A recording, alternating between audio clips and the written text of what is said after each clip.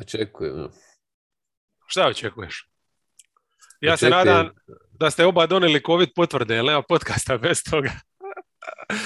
Ja imam potvrda kakvi hoćeš. Evo ovdje prije uvodan je bio, pričalo se o boleštinama, to su te dječje radosti, a Toni je tu, čovječe, prvi put, ja mislim, od kada je regularca krenija. Evo ga. Moguće, da. Moguće. Je, bili smo u najavama, ja mislim, to je to. Jebi ga, čovjek ima problem, NBA je konačno dopustila da se košarka igra onako muški, Euroliga style, ali to njemu nije dovoljno, on i dalje mora gledati Euroligu, jer nije samo bitno da se tuku, nego da i promašuju zicere. Tako, da. Zašto gledati utakmicu sa 100 koševa kad možda daju 50? Stvarno nema smisla. Prosti, Euroliga je malo više šahovsko nadmetanje. Da, više dama. Znaš. Je, neka. Lipo je to. Kad vidiš jednog Perasovića kako vodi Unix, kako igraju, kako trče. Moraš to respektirati. Wow, baby. A kamo ih vodi? Iz Rusije, kao da emigriraju. Šta? Ajde ti odmah sa svojim američkim imperializmom.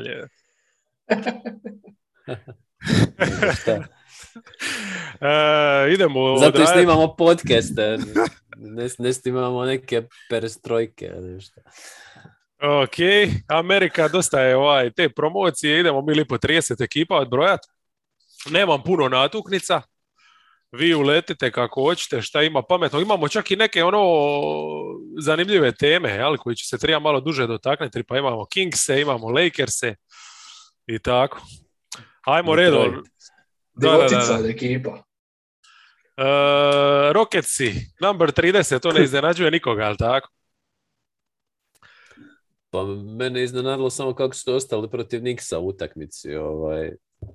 Samo što pokazuje još jednom, kad imaš jednog sposobnog NBA igrača poput Gordona umjesto Kevina Portera na playu, da možeš nešto napraviti. Sad zamisli da su John Walla ostali, baš sam sad sa kolegom Nemirom nešto se čuo prije, pa smo komentirali to, zašto nije, da je John Wall to da bar malo ih nauči košarci. Pazi, mislim da je više do Knicksa nego do njih, zašto su ostali u toj utakmici. Knicksi su isto, doćemo i do njih, vrlo su zanimljivi. Ajmo reći da je ovo prva utakmica gdje su igrali malo obrane. Znači, recimo ovaj puka su svičali, bilo je neke aktivnosti, što je stvarno rijetko vidjeti, recimo imali su neke zanimljive postave, vratili su Tajsa na 5, što mi prošlu utakmicu nije bilo jasno zašto su ga makli kao da time će ovako. Znači, išli su na tu nešto, puno više Šenguna je bilo, i recimo koristili su Martina na 3, inače ga isključivo koriste na 4, jel? Tako da on je u biti minja dosta ovoga Tejta. Tako, imali su malo mišića, a? Ali što se reka Gordon, to je u biti to, mislim, košarkaš, jel? Tako da, eto. Držali se to do same završnice, onda su Knicksi zabili 6 trica, oni ništa i to je to. 29 Spursi. Alec Burks. Da, ovo standardno. Doćemo i do njega, on definitivno zaslužuje da ga se secira. 29 Spursi, znači nisu igrali ništa, hvala je na tome ovaj vikend. Mene još ona peče izvedba protiv Wolvesa, mislim da je to bilo u sridu ili četvrtak. To je zaslužilo, odnosno donilo 29. mjesto. Znači, jednostavno, ako tebe boli kurac za tvoju sezonu, boli i mene za tebe. Ja ne mogu razumjeti da protiv Minnesota onako istrčiš. Tragična ekipa, baš su tragični. Mislim, Vasel je imao par svijetlih trenutaka u toj utakmici, ali sve ukupno. Evo, baš me zanima, McDermott izgleda ne igra večeras, baš me zanima ko će startat umjesto njega. Vjerojatno Lonnie Walker. Ja. Pa ja mislim da Pop ne može još dugo držati Vasela na klupi. On umjesto Derika Whitera nekoga mora upasti u petorku. McDermotta ne bi. Da, nema smisla.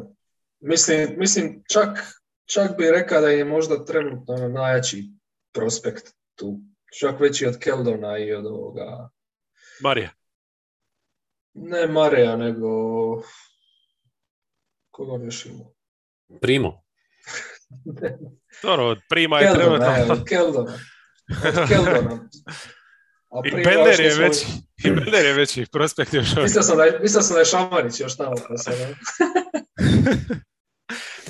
Da, mislio si da je Šamanić, ja. To je interna fora kao. Bravo, dobro. 28 Orlando. Šta su oni imali? Su u petak Netse, u subotu Buckse, Suggs se probudio. Znači, ovo protiv Netsa mu je bila druga dobra utakmica, tamo protiv Knicksa se razbudio, a ovdje je nastavio, znači jednako ozbiljan pristup u obrani i Netsa kao i Knicksa. Zabili su trica, šta ja znam. Mislim, vidiš da je cijela ta fora, jednostavno kad su našli Okekeja da zabija trice, pa su bili oni Bamba, pa Bamba ode u korner, ova ide u pick and roll, imaju prostora, znači to je to, oni imaju samo taj pick and roll i uspijevaju nešto vrtiti, tako da napad je pristojan bija. Neci su inače igrali bez Durenta, pa su praktički do završnice ostali u igri i onda su jednostavno izgubili kad se base na small ball, znači Wagner je bio 4 i Lamarcus Aldridge je samo give me the ball u post-up i dobija utakmicu. Nebitno, ali eto, mogli su možda tu i drugčije se postaviti s obzirom da imaju toliko ti visoki. A ovo protiv Bucksa, to je bilo, mislim, u trećoj, evo, tu sam samo zapisao, -29 su Bucksi imali i onda se dogodio onaj klasični moment opuštanje, Hampton i trice, znaš ko je zabija još trice uz Hamptona? Ja nisam ni znao da je u Orlandu dok nije ovdje ušao u četvrtoj i počeo sve zabijati. Mulder. A je, na dnu rotacije, da. Tako da su došli čak do -5, bilo je, ali inače urnebesna je subota bila, jer je bila masovi zicer utakmica, gdje su imali momčadi taj favoriti suludu neku prednost koju su onda ispuštali. Ja. Tako da to je to što se tiče utakmica samih big picture, nešto Orlando ako ko ima dodat. Meni je Suggs super, to moram reći. Ne u napadu, ali u obrani mi već sad može raditi razliku. Toliko sam zaljubljen u njega. Suggs. Ne samo na lopti, koliko čak mi se više sviđa aktivnost kad je na strani pomoći. Tu je baš aktivan, puno pomaže, ima par ukradenih, tako da... Dobro, evo sad je zabija i nešto trica, tako da i to je velika stvar. Jel? Volim upaliti. Taj napad je problem bio. No. Ali dobro je, definitivno lipo igraju. Mislim, šta je, čim možeš vrti neki napad, to je to. Puno ljepše nego Houston i smislenije. Evo. Da, ma Houston ima problema pick and roll za vrti, u tome je cijeli, pa ili Spursi, jel? Mislim, ima je toliko lako braniti pick and roll da 27 Pistonsi. Znači imali su ove dvije preljepe utakmice, znači protiv Warriorsa u petak, tu su čak imali neku šansu jer su Warriors izašli bez Stefa i Draymonda, do duše nije bilo nikakve neizvjesnosti, prve 3 i onda četvrta, Brko. Ne znam šta mislite o Brku Franka Jacksona. Izvrsno, najbolji Brkovi lige. Znači ja mislim da on je zvao Buzera i pita ga je Buzer, sjećaš se kad si ti maza sebi kose malo što si ima sa onom crnom piturom, ja bi namazao svoje brkove s tim. I Frank Jackson bi stvarno izgleda kao Buzerova glava ispod nosa da mu je. A jeste ubrali koliko on i Toscan Anderson sliče na toj utakmici? Ha, nisam mogao ubrati ništa, jer ja kad je on na parketu vidim samo njegov brk. To ima taj problem. Je li ima bolji brk od mene? Moj 15-godišnji sin ima bolji brk od tebe.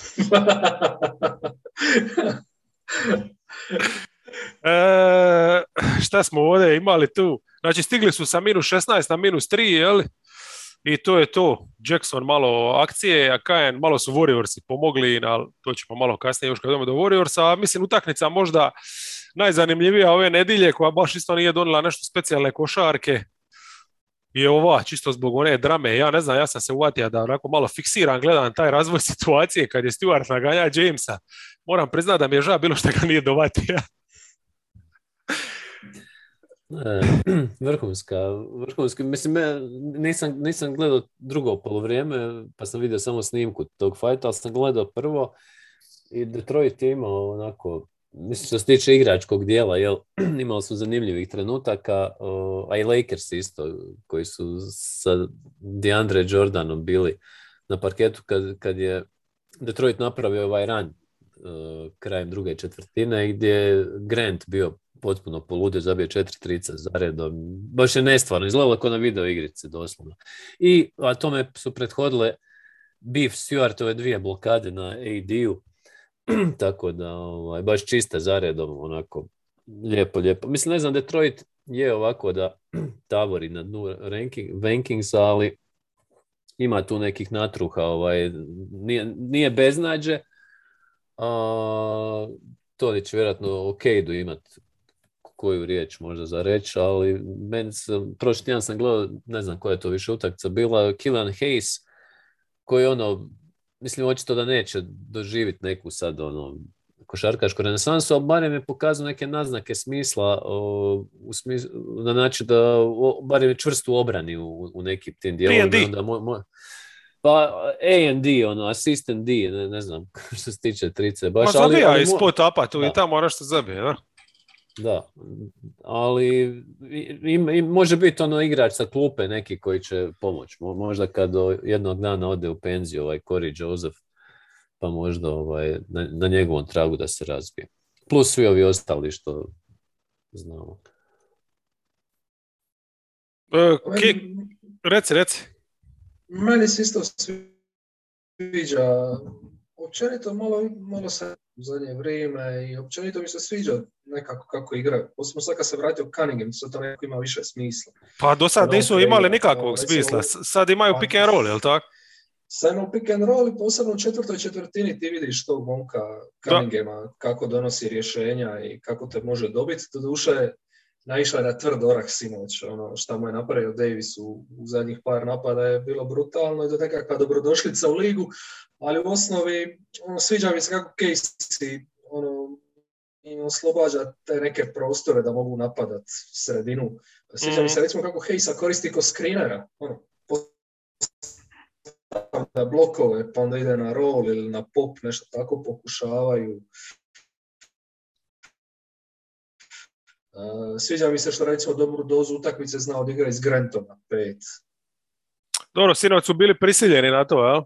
Jel su ostali... Beja, zna koristiti ko nekakav...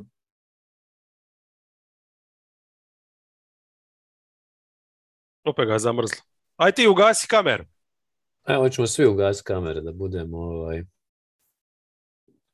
kolegijalni. Da. Sinoć su baš to Granta na 5 koristili previše, jer jednostavno prisililo ih je nema je opcija. Mislim, Olinika nema, otpa je Stewart, jel šta ćeš staviti Lylesa, jebiga, tako da aj taj small ball, mislim, meni je stvarno žao, jer stali su tad nakon toga šoka, Lakers se probudili, Davis ih je razvalio, šta je to, on je rekao, jebiga, baš je Kejda, mislim, školova, tu se prvi put vidjelo baš da je ruki, jel? Ali imali su taj ritam odlični, imali su tih plus 12 i da se nije Melise de Palace 2 dogodio, jebi. Mora krstiti novu dvoranu. A da, ovo je nova, ali tako? Da, ovo je bio Palace of Auburn Hills, da. Ovo je u centru grada. Mislim, radili su Lakersima u biti do tih 27-28 minuta šta i rade svi, manje više kroz sezonu, a to je šetanje se kroz reketom. I onda u zadnjoj četvrtini nisu. Dobro, 26 Pelicans, evo njih sam pribacio malo naprijed čisto zbog te pobjede protiv Clippersa, iako čak sumnjam da su njima Clippersi to poklonili zbog Willie Greena, da ne bi dobio otkaz prije Luke Waltona. Znači, užasno su ušli u utakmicu, minus 13 odmah imali i onda su u biti dva klinca počela raditi preokret. Znači, jako bitna stvar je bila što su makli mrtvog Satoranskog. Kyra Lewis je uzela stvar u svoje ruke, znači dobili su nešto sa loptom, neko ko može ući u sredinu i tako. I Jones... Josh Hart. Josh Hart je bio dobar, jako u napadu pogotovo, ali puno bolja je recimo zamjena za Harta bila gdje je digla obranu, to je mali Jones kad je ušao i kad je preuzeo Paul Georgea. Ja ne znam kad se zadnji put George namučio onako išta kreirati protiv nekoga. Znači, udavija ga je. Ali i Hart nastavio kasnije, u zadnjoj četvrtini stvarno isto izvrsno ga je branio kad god je bio. Meni je Hart bio vrhunski u toj utakmici. I Valanciunas isto. Da, je šuterski i to.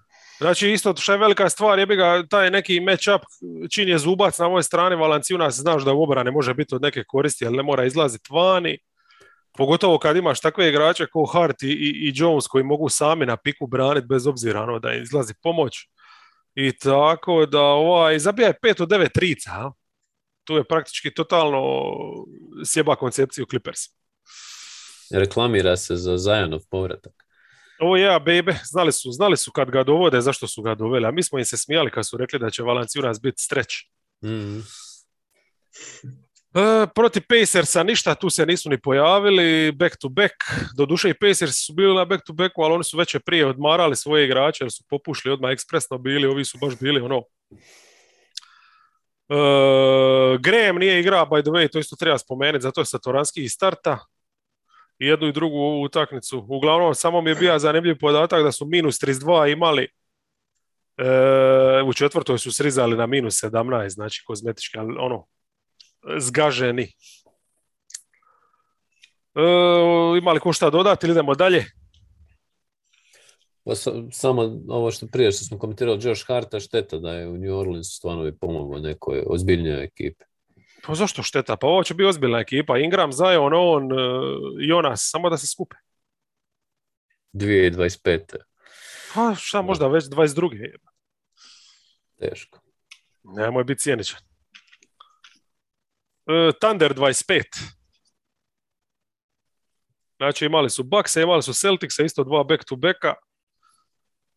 Nisu baš pokazali onu svoju standardnu dozu borbenosti, iako su oprotiv Milwaukee malo i zapaprili na kraju. Kad imaju na parketu Dorta i ovoga Williamsa, pa je Muscala zabija neke trice i tako, tu su dosta čvrsti, napravili su jednu seriju i došli skoro do egala. Počeli su četvrtu, znači prvi 5 napada, 4 trice i cap, samo tako ti nestane sva prednost, jel? Ali dobro, Bucksi su to izgurali, isto ko Celtics, jeli? Šta ja znam, Boston 20-ak je cijelo vrijeme vodio, mislim, baš je 15-20 poena, baš laganini. Određivanje posla bilo. I na kraju su opet ovi došli, jel, pošto su takvi kakvi jesu, uporni, stvarno su karakterna ekipa, došli su do par posjeda razlike i ovi su dobro, uspjeli su riješiti. Kad dođemo do Bostona više ćemo o tim razlozima zašto se ta prednost smanjila. A mene što se tiče Oklahoma, ovdje iz ove utakmice jedino bilo fascinantno što sam konačno uspio skužiti, odnosno sad imam formulu kako razlikovati kad su Favors i Dort na parketu, ko je koji.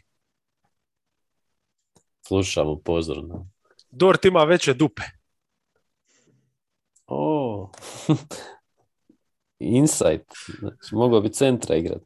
Mislim, pošto je pošteno. Koliko puta ove sezone, znači gledaš Oklahomu i mislim se šta Dort brani centra, a to je u biti Favors. I obrnuto. Zašto je Dort odjednom ovako spor, a to je Favors. To. Ja sam skužio protiv Bostona kad je Favors pogodio tricu da to nije Dort. Baš si bezobrazan. Dort ima šuterski ludje. Sad je vruć. Ne znam, ja bih pustio svaki šut, ali kad smo kod toga, bilo mi je simpatično vidjeti kako su kako trener, kao se zove, što je sad zamijenio Dinjola. Deignolta, da, jer mu se rodilo dite, starta jedan sa Bezlijem i ovim Robinson Earlom. Kako su ih Bucksi ignorirali, svakom napadu, stali su oni kao da ovi imaju kugu, i naravno ovi nisu mogli ništa. Slušaj, cijelo vrijeme igraju 5 out oni. Jel kao, Robinson Earl je kao nekakav streće, ali zato Muscala riješi stvar kad uđe. Pa to mi je super postava, recimo Muscala, Kenrich, Dort, Gidi i Shea. To je to se može već gledati, ali ovo ostalo je sve, ajme. Da. Ali nema veze, bitno je da su 5 out, pa sad ako niko ne može pogoditi. Jer je moderno. I evo te, Bazley mi je, baš mi ga je žao, ne znam, mislio sam da će ove godine iskupiti se za prošlu, ali pre ima tu problema sa zabijanjem i sa mišićima i sa svim. A Pokua nećemo komentirati. Jebote, njega nisam ni vidio da igra još. Užas je. Evo ga, 24 Kingsi. Znači, Kingsi protiv Toronta, doma protiv Jazza, doma. Imali su onaj katastrofalan poraz Greha, siti me protiv koga, isto u tjednu. Je li to ovo protiv Toronta u biti u petak? Da, ovo protiv Toronta, čekaj, to je bilo... To je u petak bilo, tako je, onda su nakon ovo u subotu igrali i sa Jazzom, jel? S tim da su više energije imali tu utakmicu sa Jazzom nego ovo protiv Toronta. Znači, ovo protiv Toronta je bila strava i užas. Čim su ovi napravili razliku, oni su baš stali, odustali. Od ikakve borbe. -30 su bili na kraju treći. Protiv Raptorsa, čovječ. Dobro su, ta startna petorka je dobra bila. Pa Haliburton, je ušao dobro u utakmicu, to je to. Haliburton i Metu, stvarno energija i to sve. I onda gledaš tu ekipu, misliš, pa dobro, kako su ovako loši. I onda krenu rotacije i krah. Da, mislim, potez zbog kojeg je Walton definitivno zaslužio otkaz, to je znači krenu rotacije, prve 2 izmjene klupe su mu istovremeno uvodi Hilda i Begley. Je. I to je to. I Toronto samo tako, plus 14 i sva kemija nestane, sva borbenost, sve. Pa ono na početku druge, mislim, dobro i krajem prve već to bilo, parket šetnica, pored Begleya prolaze, ko da ga nema, baš masakr i onda još Toronto stisnu u drugoj dodatnu obranu gdje su ovi potpuno izgubili, zgusnuli su reket i više nisu mogli ništa napraviti na obruču. Ovo s Begley je nekužen, valjda su dobili kao direktivu da ga... prodaju. Da, kao trebamo koju minutu dati to. Mislim, do sad su sasvim fino funkcionirali bez njega u rotaciji. To su podmetnuli Walton.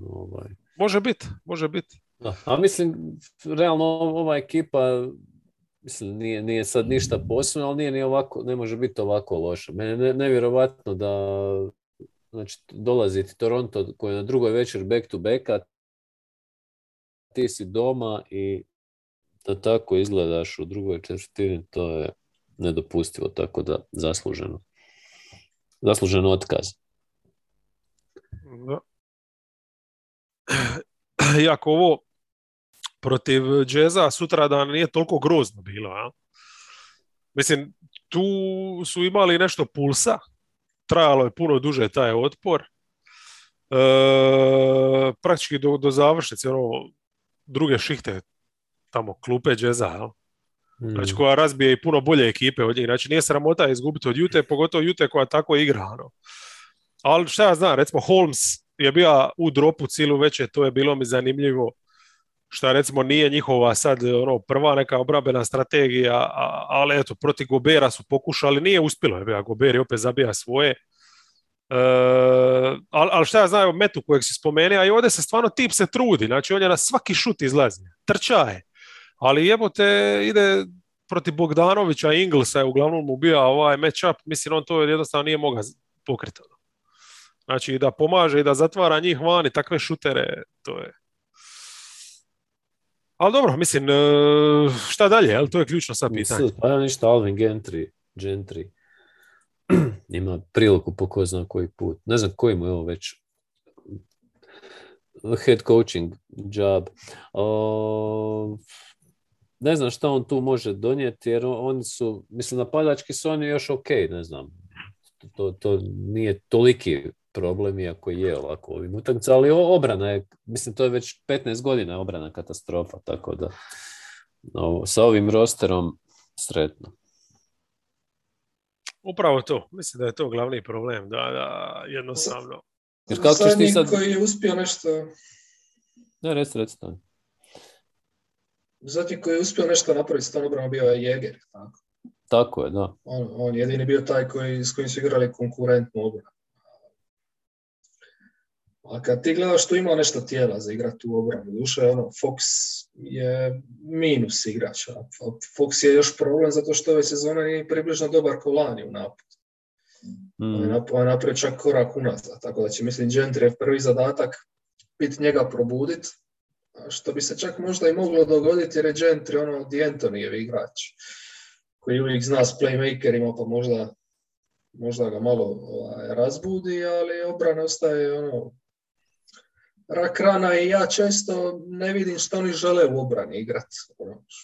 Šta žele oduzeti protivnicima, koju taktiku koriste. Hoće igrati pressing, hoće igrati zonu, hoće ostaviti trice, zatvoriti obruč. Fali im često tog nekog identiteta. Lani su svičali sve živo.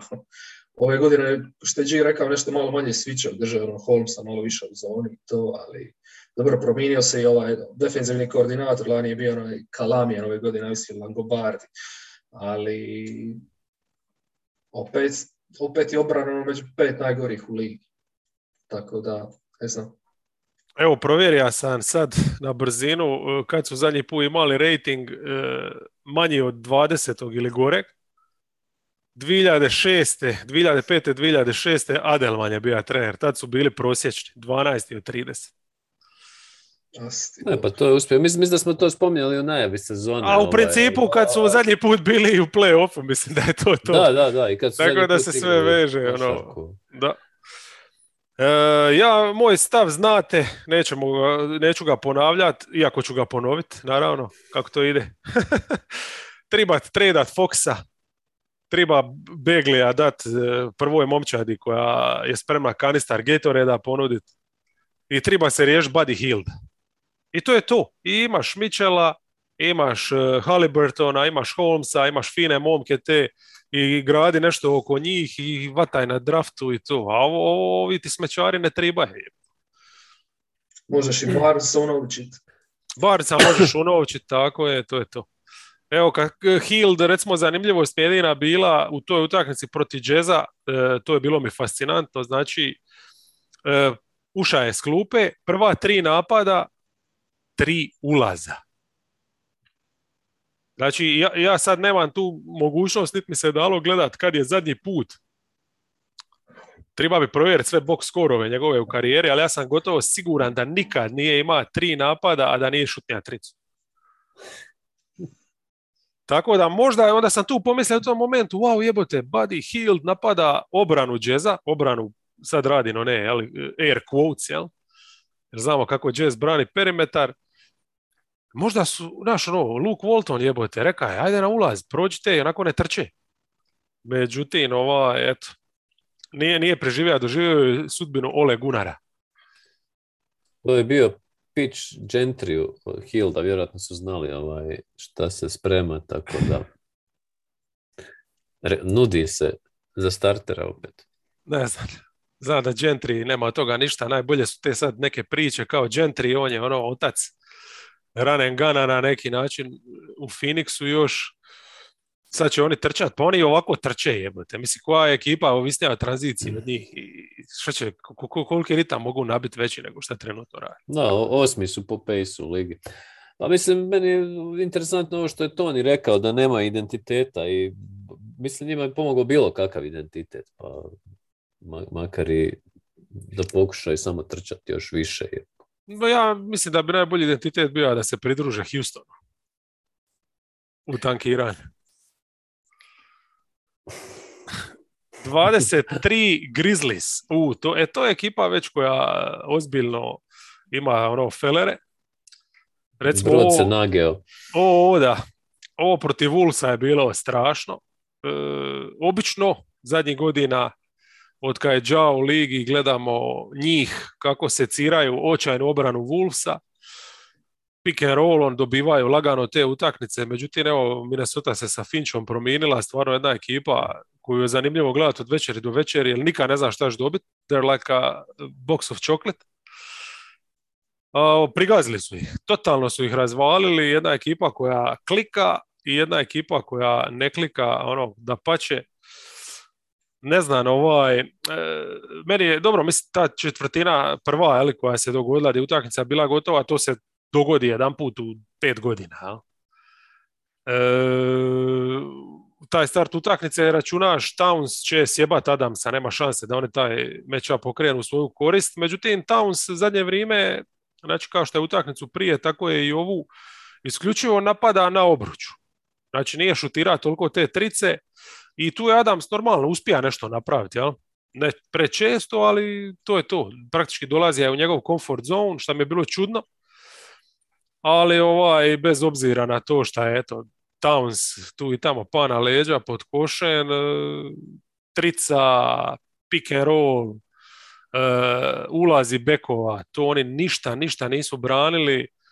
Znači, nejasan mi je potez bio, recimo, pošto je Brooks dobija voljno, jeli, da odmori malo, mislim da su čak igrali drugu večer back to backa. Nisu. Mislio sam da je to razlog zašto ne igra. Uglavnom ubacili su Andersona unutra, šta mi nema smisla. Zašto nisu se vratili onoj postavi sa Meltonom, jel? Ali ni Meltona nije bilo. A nije ni njega bilo. Nije, on je neku laganu ozljedu. Pa ja mislim da je baš se htio fuck it, onda jebe ga. Baš mislim, nikakvog mi smisla nije malo. Onda kasnije na petici opet Tillman igra. Nakon što je par utakmica prije toga Clark igra backup peticu, dosta minuta i uz Jackson bi onda dobija neke šihte i sad opet Tillmana vraćaš, tako da ne znam, mislim da uopće mi se ništa ne sviđa ovo što Jenkins radi ovu sezonu. Pa mislim da ovo se nadovezuje na ono što smo i prije komentirali, da oni jednostavno nisu dovoljno duboka ekipa, a ponašaju se kao da jesu. Sad kad imaš tako već da ti fale i Brooks i Melton, očito ne možeš to nadoknaditi. Mislim, Edwards je izradio stvarno šta je htio, rotacije su sve ispromašivali, obrambene. Da, pa čak i u napadu nisu imali ništa, pošto je Minnesota a Bane ih je kao držao malo, ali to je bilo... A to je taj weak side, šta je Minnesota dala, ali to je to. One trick pony, te 4-3 na kraju, nebitne. Meni nije jasno kako možeš početi s postavom Adams, Jaren Jackson Jr. i Kyle Anderson i onda Adamsa staviti na Towns. Bez obzira što si ti sad G rekao, što stvarno Kat nije tu toliko operira strice, ali Ma tu su im čak uslugu napravili Bulls. Pa je, ali zašto... I svejedno su ih razvalili. Ali zašto uopće stavljaš Adamsa primisli na Townsa u takvom matchupu? Tako je, imaš Vanderbilta. Svi to rade. Imaš tako je, Batum je čuva recimo Kat, Zubac je čuva Vanderbilt. Ili ne znam, takve stvari se događaju. I onda još počneš s 3 visoka, pa u prvih 5 minuti dozvoliš 6 skokova u napadu. Računa Andersona, ako visoko, kao jebi ga. Četvorka stilom. I tako, ok, Morant je nije više na onim astronomskim razinama ako s početka sezone, što je bilo izočekivati malo trica stane, ali isto tako mislim da ima malo nesriće s tim postocima strice protivnici trpao preko 41% strice. Upravo u ovoj utakmici protiv Minnesota se vidjelo Edwards, koji često zna šutira bez veze s perimetra i promašivati obila, to je otvorio s 5-5 trica. Ok, sve su bile više manje u ritmu iz nekih izrađenih situacija i to, ali mislim da ih malo tu eventualno srića ne služi u obrani, ali se slažem da puno lutaju u rotacijama. Nemaju još uvijek koru ekipe na koju računaju, što možda neće ni imat, jer Jenkins, koliko se ja sjećam, ni lani on dosta šara s rotacijom. Pa jednu utakmicu igra jedan igrač, drugi, pa vrati Tillmana, pa vrati Clarka, pa stalno, ko da iz utakmicu traži nešto drugo. Da. Ne znam. Baš razočaranje, teško. Ove sezone. Mislim, to za tricu do neke mire može stati, ali isto tako činjenica da ti kad imaš 2 najnepokretnija visoka igrača u ligi na pozicijama, gledajući 5, gledajući 4, koji ti pritisak i možeš raditi rotacijski na perimetar. A nisu ni ovi ostali neka sad ljepota od toga. Znaš, mislim, na lopti su svi ok, ali niko nije sad Bane, isto nije neki terijer je. Ma to je samo Melton, realno, ali mislim da je kod Memphisa isto tako taj neki strukturalni problem, jer Ja se spustio malo sa ti neki svemirski brojki, a druga opcija ne postoji sigurno iz večeri u večer. Oni su uvijek ko neki komitet funkcioniraju napadački. To je dobro bilo dok je Ja onako divljao, a sada ko će preuzeti tu napadački, a obrambeno su na dnu lige, to je sve ste rekli. To je najveći problem. Evo sad 22 je Minnesota, možemo na njih tamo lipo prići. Oni su imali ovaj set utakmica gdje su lipo riješili i Spurse i sad Grizzliese i definitivno i Kingse, tako da definitivno su se pozicionirali kao ta top 10 ekipa. Malo su lutali, sad su nešto našli, u obrani ima svega, ovisno o protivniku se prilagođavaju. Meni se svidlo recimo ovdje nakon niza utakmica gdje su recimo igrali manje divlje na tom presingu, ovdje su vrlo dobro znali i to ovo što ste rekli za Moranta. Ako mu dozvoliš čovječe da radi šta hoće, on će raditi. A ovdje Minnesota jednostavno, njen plan igre je bio njemu oduzeti prostor, razbiti ga na piku, nek drugi rješavaju, tu su riskirali malo ovo s Bainom, koji je zabija te otvorene trice i to je doslovno sve što je se dogodilo, ali znači zaustavili su Moranta i spomenuti ulazak na drugoj strani Edwardsa u utakmicu. Kad onako neko jednostavno je u zoni, a on je sad zadnjih par utakmica u zoni, to je tako. Mislim šta reći, ja sam prije 2 podcasta tražio da ga trejdaju.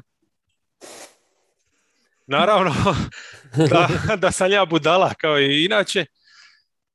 Tip je apsolutni talent. Ono što mi se više sviđa na stranu, ovo što ga je sad posralo 5 trica, puno više se trudi u obrani. Znači, ovdje čak i nije toliko prisvojio napad, ispuca se s tim tricama, bilo je ovih utakmica gdje je negdje bio puno voljniji dati loptu Russellu i Townsu, pa je bila ova utakmica gdje je udavija na kraju s loptom i tako. Znači, oni imaju taj neki problem, balans pronaći, ali kad igraju u obranu, kad je on dio toga, kad taj atleticizam koristi za to je ključno, to je ključno. Oni znači sad trenutno žive isključivo od obrane i od ovakvih individualnih bljeskova u napadu. Pa dobro, mislim da je Edwards ovo što je odigrao, mislim zanimljivo u toj utakmici on čak, znači ono što smo prigovarali prije da uzima više šute od Townsa, pa i od Russella nekada, u ovoj utakmici je uzeo samo 10 šuteva, naspram 15 Russella i Townsa, ali dobro, mislim u prvoj sve onako bilo riješeno, ali evo, čisto kao kuriozitet. Druga stvar, ovo je bio najefikasniji napadački učinak ove sezone, bilo koje momčadi, ova partija koju komentirao Memphis i Minnesota. Meni se čini da je njihova ta neka mini renesansa krenula od kad su Beverlya instalirali u petorku i Vanderbilta. Da je Beverly definitivno. Začetak toga. Beverly je ključan. Mislim, Vanderbilt je vjerojatno i dalje ovisan o match-upu, iako ovo najidealniji što ga imaju. Čisto zbog toga, ali stvarno može zatvoriti leđa Towns. Da, što McDaniels nikako ne može. Ne može, ni McDaniels, ni Okogi, ni niko i Vanderbilt malo i donosi to nekom u reketu i skakački, ali Beverly mislim da je ključan. Jel? Imaš pritisak na lopti čak i kad si u dropu s njim. I to je ogromna stvar. Znači, te neke utakmice gdje biraju Townsa više koristi u zoni, gdje nisu toliko agresivni na presingu, gdje više čekaju, Beverly je tu onda stvarno jako, jako bitan, ja? Jer do sad si ima samo Kogija, on s klupe nije se toliko vidio, ali sad od kad starta to je to. To je baš su našli sad u biti petorku, oko ove trojice koja je legitimna. I Russell je praktički sad šuter, to je isto jako bitno za reći. Jer Beverly će i prinijeti loptu tu i tamo. Drugčiji je omjer, čim mu nije lopta Russellu toliko u rukama, gdje se ipak gleda prvenstveno da on šutira tricu, gdje su ovi drugi, ajmo reći. Više jedno pitanje za vas. Reci. Za vas dvojicu. Šta mislite, ko je igrač uzor Townsu? Prema riječima samog Townsa. Jel možete pogoditi, ili znate možda? Horford. I nije iz naše ere, iz ove ere. Nije, tamo je... Iz koje ere? Nije iz ove. Koja dekada? Nije iz 2000-ih, ajmo tako to reći. 90s player.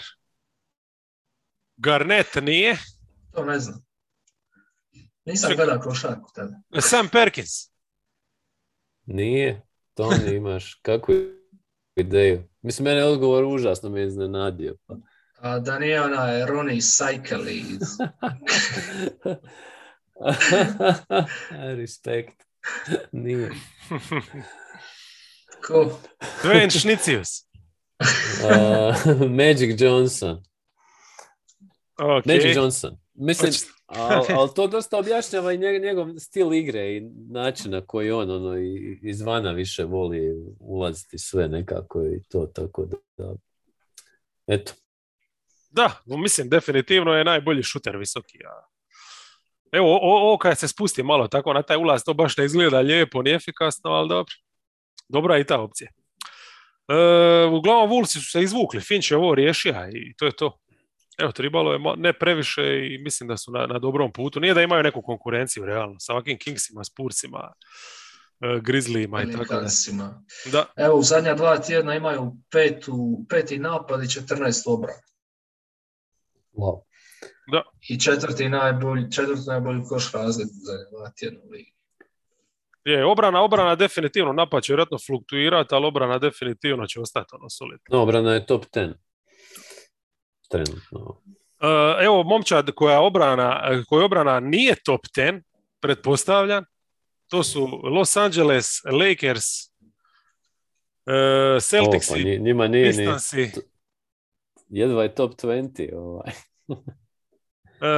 Znači, malo turnejica po istoku, LeBron se vratio, ali nije ništa se dogodilo specijalno, znači i dalje im se šetalo kroz reket, super mi je bilo ono kad su u Bostonu skužili, jebote čovječe, pa možemo ući unutra kad hoćemo. Ja znači mislim da su svaki napad, doslovno Celticsi ušli u reket. Svaki napad.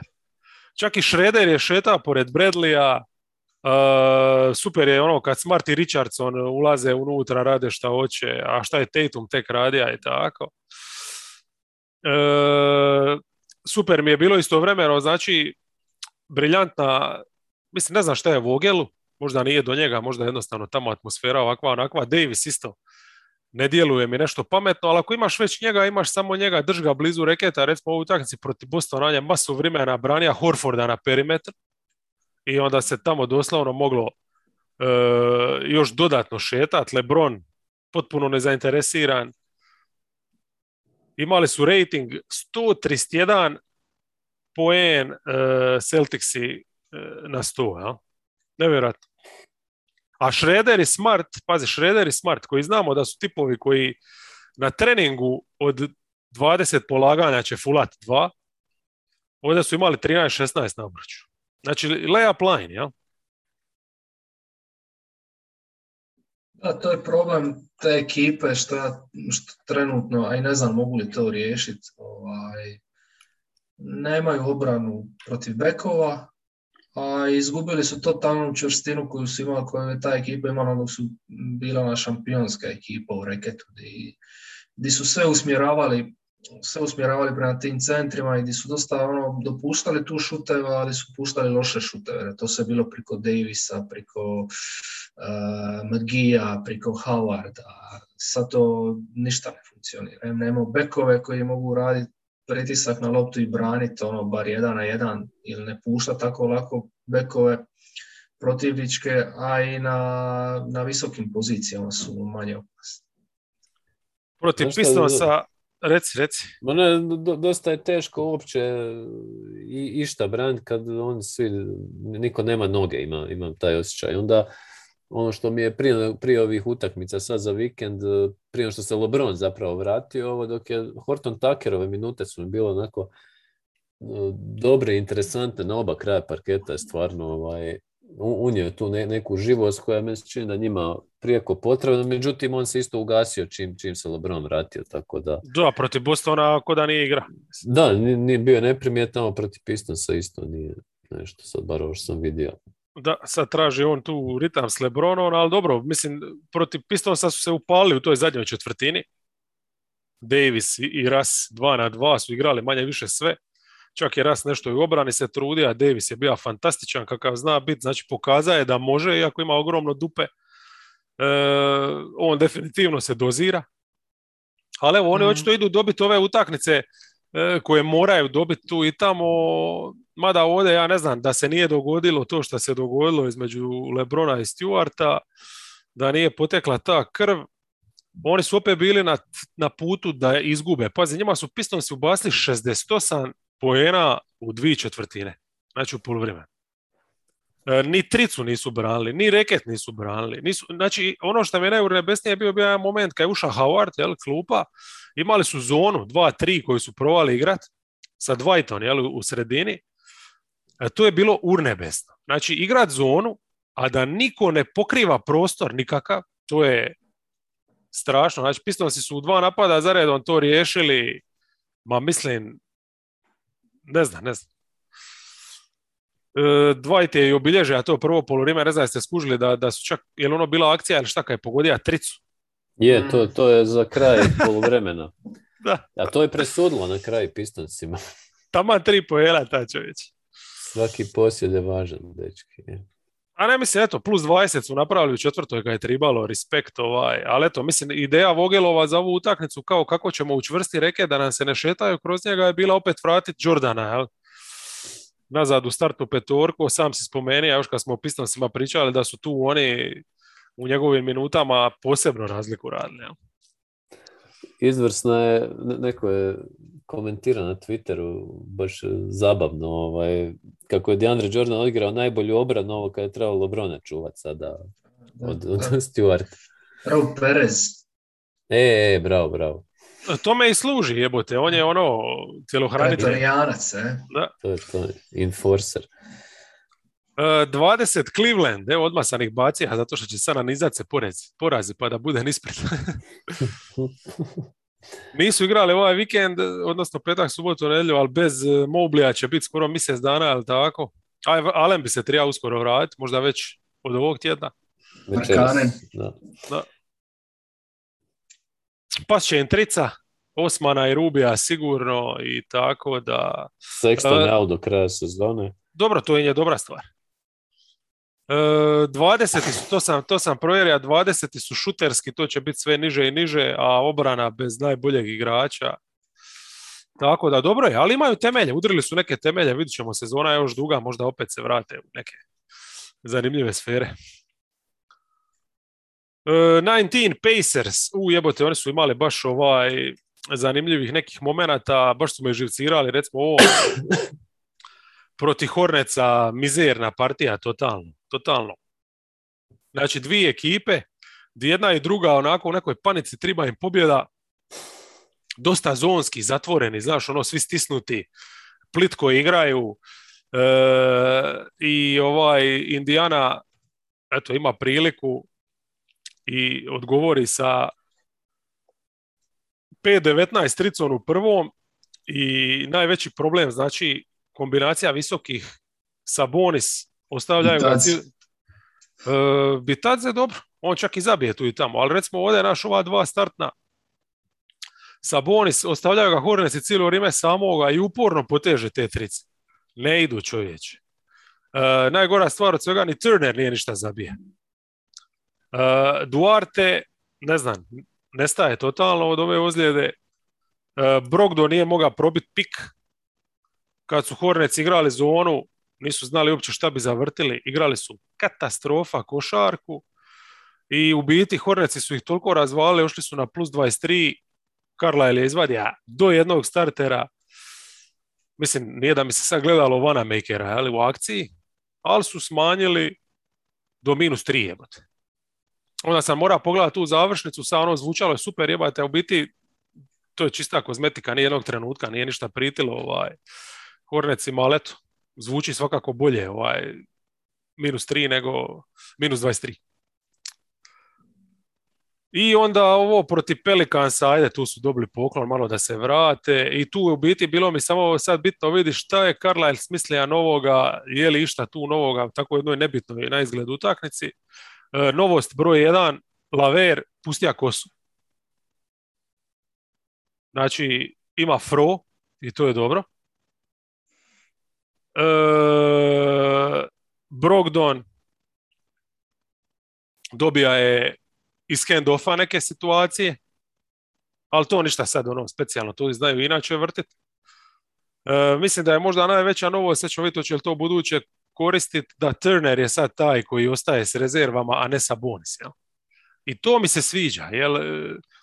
Turner i Bitadze bi trebali igrati sve te minute na petici, Sabonis samo u rijetkim situacijama, jer to kad je njeo na 5 obrana se raspada, te šihte, ako stvarno ne nalete na neku netalentiranu klupu, te šihte uredno popuše.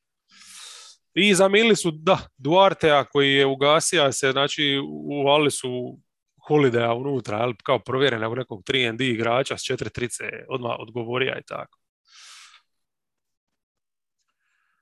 Ja sam pogledao ove utakmice te i protiv Hornetsa, protiv Pacersa i kad kažeš stvarno su bili mizerni protiv Hornetsa, protiv Pelicansa puno bolji. I meni stvar koja mi je najviše upala, u dvije stvari koje su mi upale u oko kod Pacersa, jer zanimljivi su mi dosta i gledam u zadnje vrijeme, jer još uvijek vidim da se traže i ne znaju još uvijek šta igraju i nemaju ni posluženu hijerarhiju koji je prvi, ko drugi, ko treći igrač. Još kad se vrati Warren, to će biti još veći show.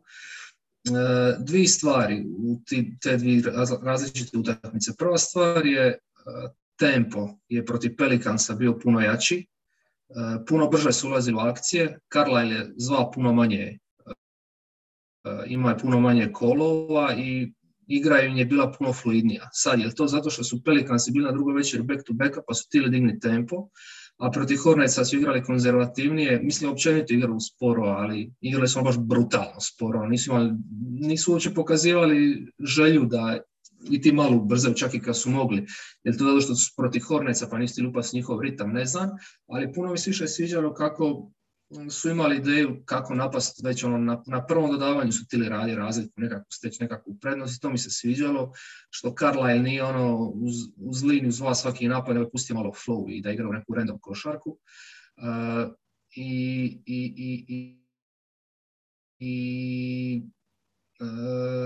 Da, svidjelo mi se to što je malo razdrma tu rotaciju što si ti G spomenio i sam mi to izgleda isto malo posloženije. I još jedna stvar, Sabonis je puno više igra s loptom protiv Pelicansa nego protiv Hornetsa. Ja mislim da usprkos svim limitima tim koji ima, igra se mora vrti oko njega. Jer to je jedini način da ti njega iskoristiš u tim nekakvim njegovim dodavačkim akcijama. I to je ta kvaka 22 njegova. Ali ti ako staviš na šutera protiv Hornetsa, ništa nisi napravio. Ako ga staviš u nekakav hand-off, nekako razigravanje sa lakta, ipak možeš nešto napraviti, imaš bekove koji mogu zabiti nešto, koji mogu trčati i tako. Ali ako ga staviš ko šutera, to je onda sranje. Ma, njima se ne piše dobro u svakom slučaju. Mislim, meni je najveća njihova vrijednost pod broj 1 Turner, pod broj 2 gomila tih nekih vanjskih igrača koji mogu izmjenično te napadati sa više strana je to. A ovo kad se igra kroz Sabonisa, to je već pročitana knjiga i mislim, ne da mi se više pričati o njemu, dosadan je i od sada ga više neću zvati Sabonis, nego ću ga zvati Miro Bulj.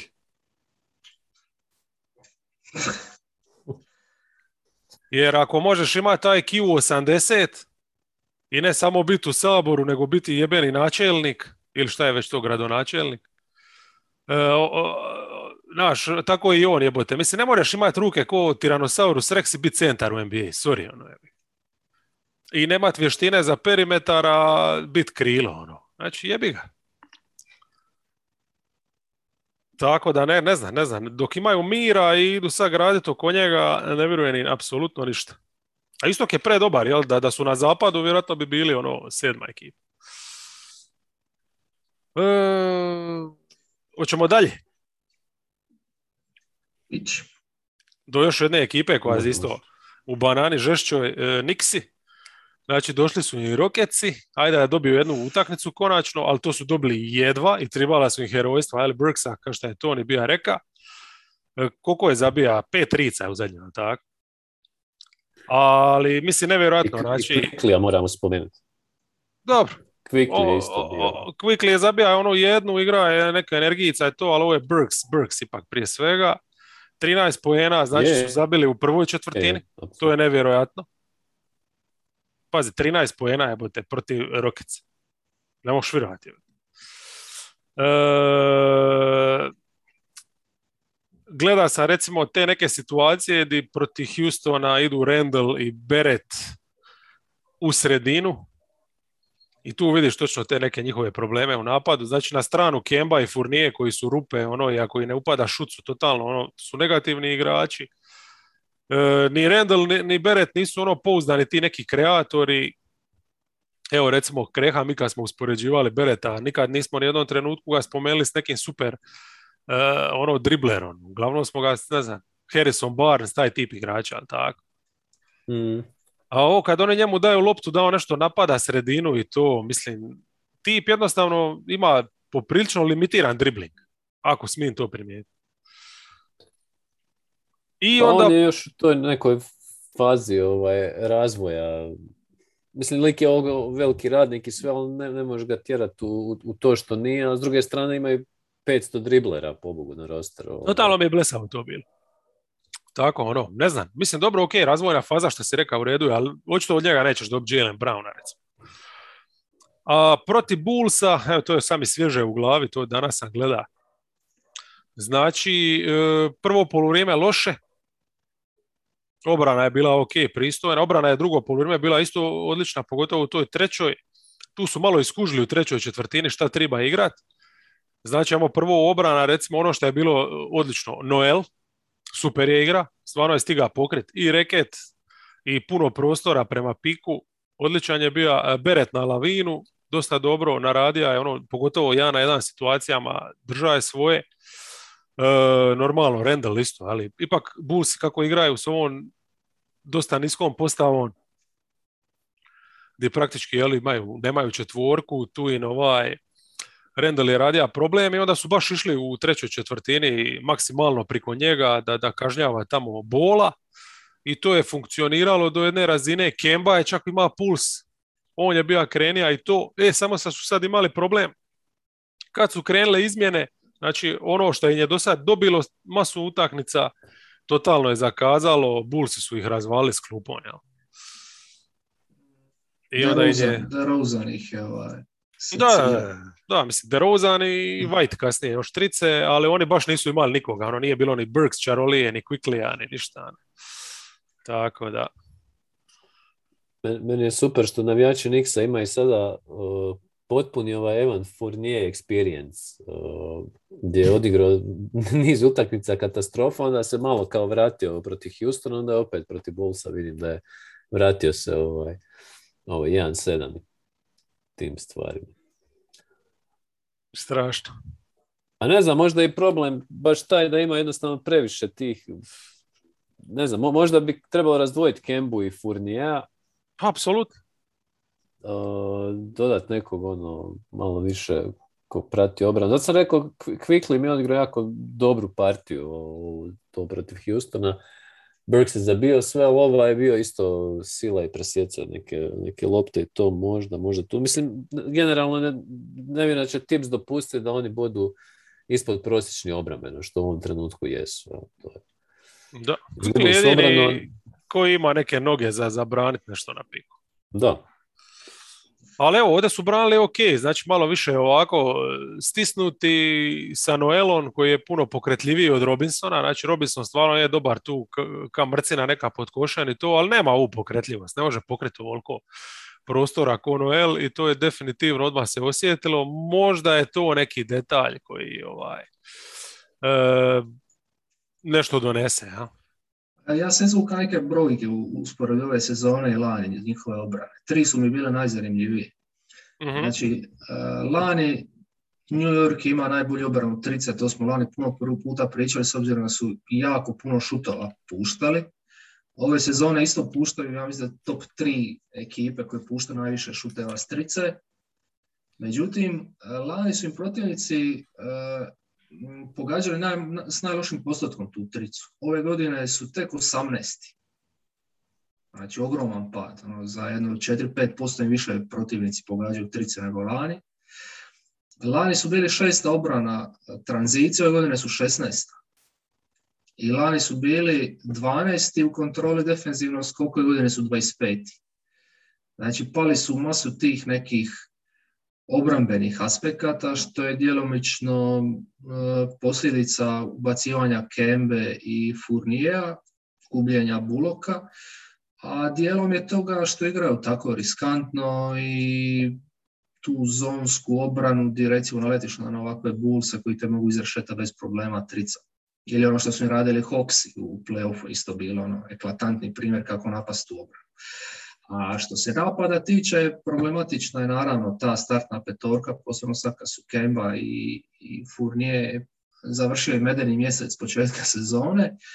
I problem je Randle koji šutira puno loše iz pull-upa nego lani, kad je bio nenormalno dobar, i spot-upa šutira lošije nego lani. Tako da, iako kažem, taj napad nije problematičan, mislim čak i u top 10 trenutno. Da, imali su klupu koja je dizala ih tu strice, ali mislim da sve je to nekako i očekivano bilo. Znači, znali smo da će Randle past malo na zemlju, iako on mene ima dobrih utakmica, stvarno, ali dobro, postocima svakako to vuče i ekipu s obzirom na njegov volumen neki. A ovo je obrana manje više, stvarno najveći dio toga možeš pripisati jednostavno drugčijom rosteru i pogotovo Kembi i Fournieru. Jer i trice te koje sad protivnici šutiraju su puno bolje trice od onih lani, jer jednostavno toliko ih je lako probiti, ajmo reći, na piku. Znači da ne govorim samo što možeš šutniti preko njih iz driblinga, ali na piku ih je toliko lako probiti, toliko lako poslati povratno. Da ti kao probiješ taj pik tako, obrana se odmah zarotira, ti uvijek imaš nekog otvorenog. Znači ovo su puno otvorenije trice od onih lanskih. Jel? Pa je, i na close-out idu niži igrači i sporiji igrači. I sve je to jednostavno, to je najvećim dijelom to. Znali smo da će tu biti tih nekih problema, ali evo, meni je najveći problem taj što ti kad gledaš Kembu i Fourniera, ti nemaš dojam da su to igrači koji će ti donijeti ono zašto si ih doveo, a to je to da napadački dobiješ od njih tipa, 30 dobrih poena, relativno kvalitetni. Više su s njima izgubili u obrani nego što su dobili u napadu. Apsolutno, i to je onda, znači, ta jednostavna kocka se za sad nije isplatila. Evo ga, Hornetsi 17. Znači, imali smo tu vikend Pacers petak, onda gostovanje u Atlanti u subotu. Ovo kako su razvali Indijanu, to već sam donekle ispomenio, znači, i kad nisu igrali zonu, a zonu su igrali dobar dio utakmice, igrali su stvarno dosta plitko, a u napadu je funkcioniralo sve, i trica, i tranzicija, i slash and kick sa svih strana, 28 asista, i meni se stvarno svidilo, recimo, klupa koja je ušla, energija Martina, McDanielsa, Ubrea, da. Znači, Borrego je sad odmah bacija, već neko vrijeme koristi taj small ball s Bridgeson na 5, ovdje je odmah ga bacija prvom prilikom na parket. Čak je McDaniels bila jedna postava, jedan period i on igra peticu u toj 2-3 zoni, ali taj, recimo, dvojac prednji Martin i Ubre, odličan, znači baš su našli su nešto čak i u obrani dok čekaju Washingtona. I u napadu, šta ja znam, mislim, evo, Ball 32 poena, jebote, mislim, kojom lakoću. Je tu utakmicu, recimo, Terry Rozier, Ball je izvrstan bio, ali Terry Rozier mi je bio sjajan u napadanju reketa, u šutevima sa neke mini poludistance. Šta ti znači još jedan ball handler koji napada reket, to je bila demonstracija čista. Ali dobro, on ima probit Brogdona ili Lavera ili oni su se baš koncentrirali recimo na Bola, pa je na njemu bija i Craig i McConnell kao da rade neki pressing, jel to? Međutim, šta je, on šutne priko McConnella bez problema, sa onim svojim visokim izbačajem, a za Krega jednostavno prebrz, prespretan bio. Tako da stvarno nisu nikakvih rješenja imali. Baš jedna dobra partija, ali kajem opet ti pomaci u obrani i šta više tih opcija u napadu, zupa. Dobro, protiv Atlante nisu imali realno šanse, jer M su bili, druga već je back to backa, iako normalno Atlanta, kako je relativno ugodno plovila kroz utakmicu, malo se na kraju opustili, čak su mi normalno, mislim, neću reći da su Horneci djelovali kao da imaju više energije, ali Ludi Bridges je definitivno ima najviše energije na parketu. A opet je ova postava sa Bridgesom na centru ih vratila u igru. Ma on je nevjerojatan, mislim, znači, svi se mogu opustiti, ali on je jednostavno kad su mu dozvolili da se razmaše, on je kuca njima tamo i dobro je smanjava taj minus. Ja? Pa na kraju su se ovi uštrtarili, mislim. Ima malo i da Macmillana koji, spomenuo sam malo prije medeni mjesec Fournija i Kembe, ali imao je blizu kraja s Macmillanom. Ali dobro, možemo kad dođemo do Hawks. Može, naravno. Ne, evo, samo sviđa mi se taj small ball, znači ovdje ih recimo protiv Atlante nije srala trica, Atlanta je te minute dobrim dijelom i dobila, ali eto, u svakom slučaju Horneci sa ovakvim Knicksima, sa ovakvim Pacersima, sa problema koje ima Cleveland, definitivno lakše dišu se. Možda su bolji čak i od Raptorsa koji se staje na 16, koji su imali taj poklon od Kingsa. Praktički, ja ne znam, u toj utakmici oni ništa osim što su se odvojili kada je Trent zabija te trice u drugoj četvrtini, što su zabili nešto lagani poena iz tranzicije, znači kad bi normalno igraju uredno onaj svoj pressing udvajanja i to je to, otišli su na tu neku prednost, jednostavno su igrali profi košarku, a Kingsi nisu. A ovo protiv Warriorsa baš mislim, bez veze utakmica di znaš da će poginit. Oni su izabrali svoj način na koji će poginiti, to respektiram kod njih. Mada je to meni naivno, ići protiv Warriorsa i stalno im ostavljati otvorenu stranu, weak side otvoreni, braniti 3 igrača, njihova 4, najbolja dodavačka momčad lige sa toliko šutera, znači 22-30 su im utrpali Warriorsi, manje više sve 22 su pale nakon što bi oni udvojili Stefa i onda bi ovi krenuli se rotirati, normalno ne bi stigli to zatvoriti. I Sijakam, to mi se nimalo ne sviđa, eto da je on ima toliko loptu za dribble, pogotovo kad ide napada Draymonda 1-1 kao da je on, ne znam, mismatch.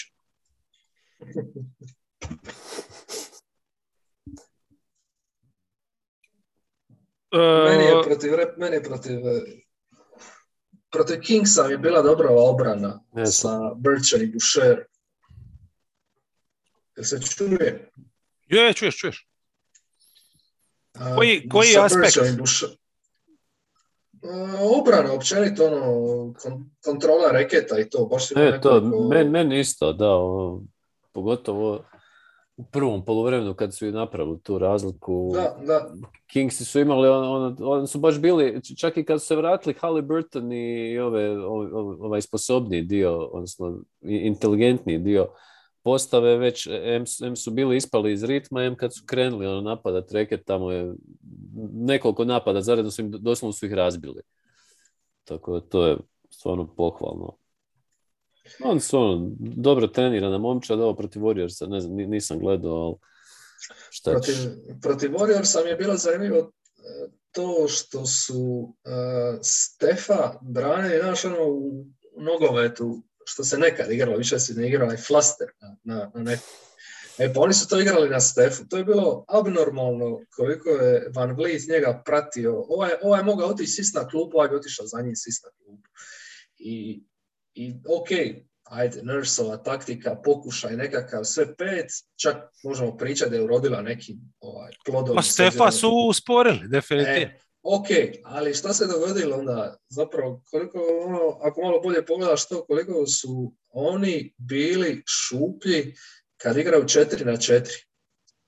zapravo Nuggets učinio sebi kontra uslugu jer obranu igrat 4-4, ono, baš zajebano koliki prostor moraš pokriti, posebno protiv tako talentirane ekipe koja, ako što si ti rekao, ono, zna se dodavati to. Oni su masu udvajanja svejedno imali. Znači, obavezno ako bi bio pik igrač bi ostao na Stef. Znači, nije samo 4-4, nego to su doslovno bile 3-4 situacije. Kad bi bio pik, kad bi bio pik. Tako je, ali to je to. Pa mislim, većina trica je pala iz toga. I ti kasniš, nema šanse. Wiggins u korneru sam, Poole sam. Pa to su ludosti. Ali respektiram to što, eto, bar nešto imaju. Ajmo reći da je to identitet. Ajmo reći da Nurse je svjestan da mora to imati. I pokušali su trčati s njima isto. Znači, isto je bilo dum košarka, pa koga... Naravno da nisu imali ni milimetar šans. Blazers 15, oni su imali samo ovu subotu sa Sixersima i tu baš dobra utakmica, mislim njihova konačno Lillard. Apsolutno najbolja partija sezone, znači od početka do kraja je radio razliku. Mislim da su svi drugi isto odradili svoje. Čak su od Nurkića dobili relativno kvalitetne 23 minute, isključivo kroz pick and roll, short roll, to je to. To je ono što je radio bez greške. Short roll u nekim situacijama je podsjetio na Stocove akcije, jel? Znači, bez puno mudrovanja, ako je igra nešto kroz hand-off, to je bilo jednostavno, nema tu šta. I tako da su to Blazersi, ajmo reći da su se stabilizirali zahvaljujući ovome što su dobili od Larry Nance-a i manjim dijelom od Littla ovaj tjedan. Sad ako se Lillard stvarno probudio, onda mislim da znaju sve, ali imaju rotaciju, samo moraš ostati sad u tom nekom pozitivnom ritmu. Jer na ovom zapadu oni mogu komotno biti 5., 6., 4. bez problema. Pa sad im dolazi polusakati Denver u goste i Sacramento. Da. Dvije šanse. Odnosno, Denver doma i Sacramento na strani, ali dvije ekipe koje se lako mogu dobiti. Da, mislim, kad imaš ovakvog Lillarda, onda je sve lakše, onda stvarno, eto, treba to. Ali mislim, poanta svega je da iz utakmice u utakmicu u biti pojednostavljuju to, odustaju od tih nekih zahvata koje je Billups htio uvest i vraćaju se jednostavno dok provjereno. Trenera? Pa ne znam, nije bi ga, tili su možda, šta ja znam, maksimizirati ove talente, a mislim da su ga promijenili čisto jer je dosadije. Ili da ne promijene GM-a, odmah. To je to. To je to. 14 Celticsi, već smo spomenuli ovo protiv Lakersa ljepotu, manje više i Thunder smo rekli. Utakmica nije dobro počela onako, mislim, nije mi se svidla njihova biti reakcija na to kako su Lakersi krenuli. Znači, Lakersi su stvarno, recimo, kroz tranziciju radili masu problema, a to mi je kod Bostona najveći problem kad dopuštaju te poene u tranziciji, ali poslije su se pribrali lagano, definitivno kad su skužili da svaki napad mogu doći do obruča, jeli, to je bilo to i do kraja trica, mislim, predobro. Pa ne, ta utakmica, meni su dvije stvari koje bi možda istaknuo. Jedna je to nakon ovoga što spomenuo, taj ulaz Lakersa u utakmicu, da su se ipak pribrali i vratili, mislim da je to dobra stvar s obzirom da ove ekipe svašta čovjek može očekivati, pogotovo doma kad igraju. A druga je Tatumova partija koja je bila zahvaljujući obrani Lakersa i svemu, ovo bila nekako, baš je bila kirurška partija, i zabijao je i probijao je i slobodno dolazi na liniju, slobodni bacanja, sve baš vjerojatno najkompletnija napadačka utakmica ove sezone njegove. Defanzivno su isto dobro reagirali. Znači, baš su igrali, stali su svi u reket, valjda su skužili da Lakersi ne mogu ništa zabiti. Doslovno su igrali njih 5 okolo reketa sa jednom nogom unutra i prisili su Lakerse na hrpu tih glupih šuteva. Mislim, dugu dvicu Lakersi su gađali 9-25. Ali znači baš dugu dvicu. Ne računam ove pokušaje sa slobodnih bacanja okolo, znaš. nego baš ono duga dvica između reketa je to 9.25, ja ne znam kad sam zadnji put vidio da neka ekipa ispala 25 tih kumpira. No. Tako da, u principu jednostavne prilagodbe za jednu poprilično jednostavnog, banalnog protivnika. Iako ima LeBrona. Sad, protiv Thundera je puno teže bilo ući u sredinu, ali dobro, tu je Tatum. Super mi je bilo kako je trice poteza, 6 ih je zabija. I to dobre trice. Dobre trice, mada recimo te neke njegovi pokušaje jesu bili malo pimple šutnen, ali dobar dio recimo ovih ostali trica, zabili su ih dosta, je bio stvarno nakon 2-3 dodavanja okolo obrane. Ja? Tako da su tu dosta dobro reagirali. Kad lopta kruži, to je very nice. I onda ono što smo rekli da su na kraju malo je udoka, ajmo reći se zajeba isto. Ne znam šta je na kraju izvodio sa zamjenama. Gdje je izvuka one neke ljude koje je poslao na parket. Uvijek mi je fascinantno, recimo kad vidim završnicu di Tatum u 2 napada zaredom ne dobije loptu, a Smart pimpla po 15 sekundi, to me isto fascinira ponekad. I tako. A to jednostavno naučiš se živjeti s tim tokom godina. Ja to više ni ne primjećujem. Mislim, ja moram to primijetiš, baš mislim, imaš utakmicu dobivenu, pa si poslao igrače, pa si se opustio, pa ste ovi došli, onda kako ideš sad zaključiti utakmicu tako da Tatumu ne daš loptu, nego da Smart nešto mudruje. Ne znam. A čak i Šredera imaš na parketu, ali nema, nije ni on bitan. Dobro, treba istaknuti da je Šreder ovo zadnjem razdoblju ima stvarno izvrsno igra. Baš ono što im treba i neka prototip playa kakvog su oni sanjali godinama, da će napadat reket, ne znam, i proigravati i zabijati ono što treba. Samo dobili su ga putem buy-outa bez maksimalnog ugovora. Made in Germany verzija. Da, ili China. Hong Kong. Nešto. Vraća se Brown, to je dobro, pa ćemo vidjeti kako će se to posložiti. U svakom slučaju... To će vjerojatno biti, sad Šreder kao starter je ušao u neki ritam, a vjerojatno ga je najbolje na klupu opet vrati. Ili Smarta staviti na klupu. To, sad govoriš moj jezik. Znači Smarta na klupu i onda imaš ili njega ili Richardsona, koji su ti nikad ne znaš šta će s loptom kad se sjure u sredinu.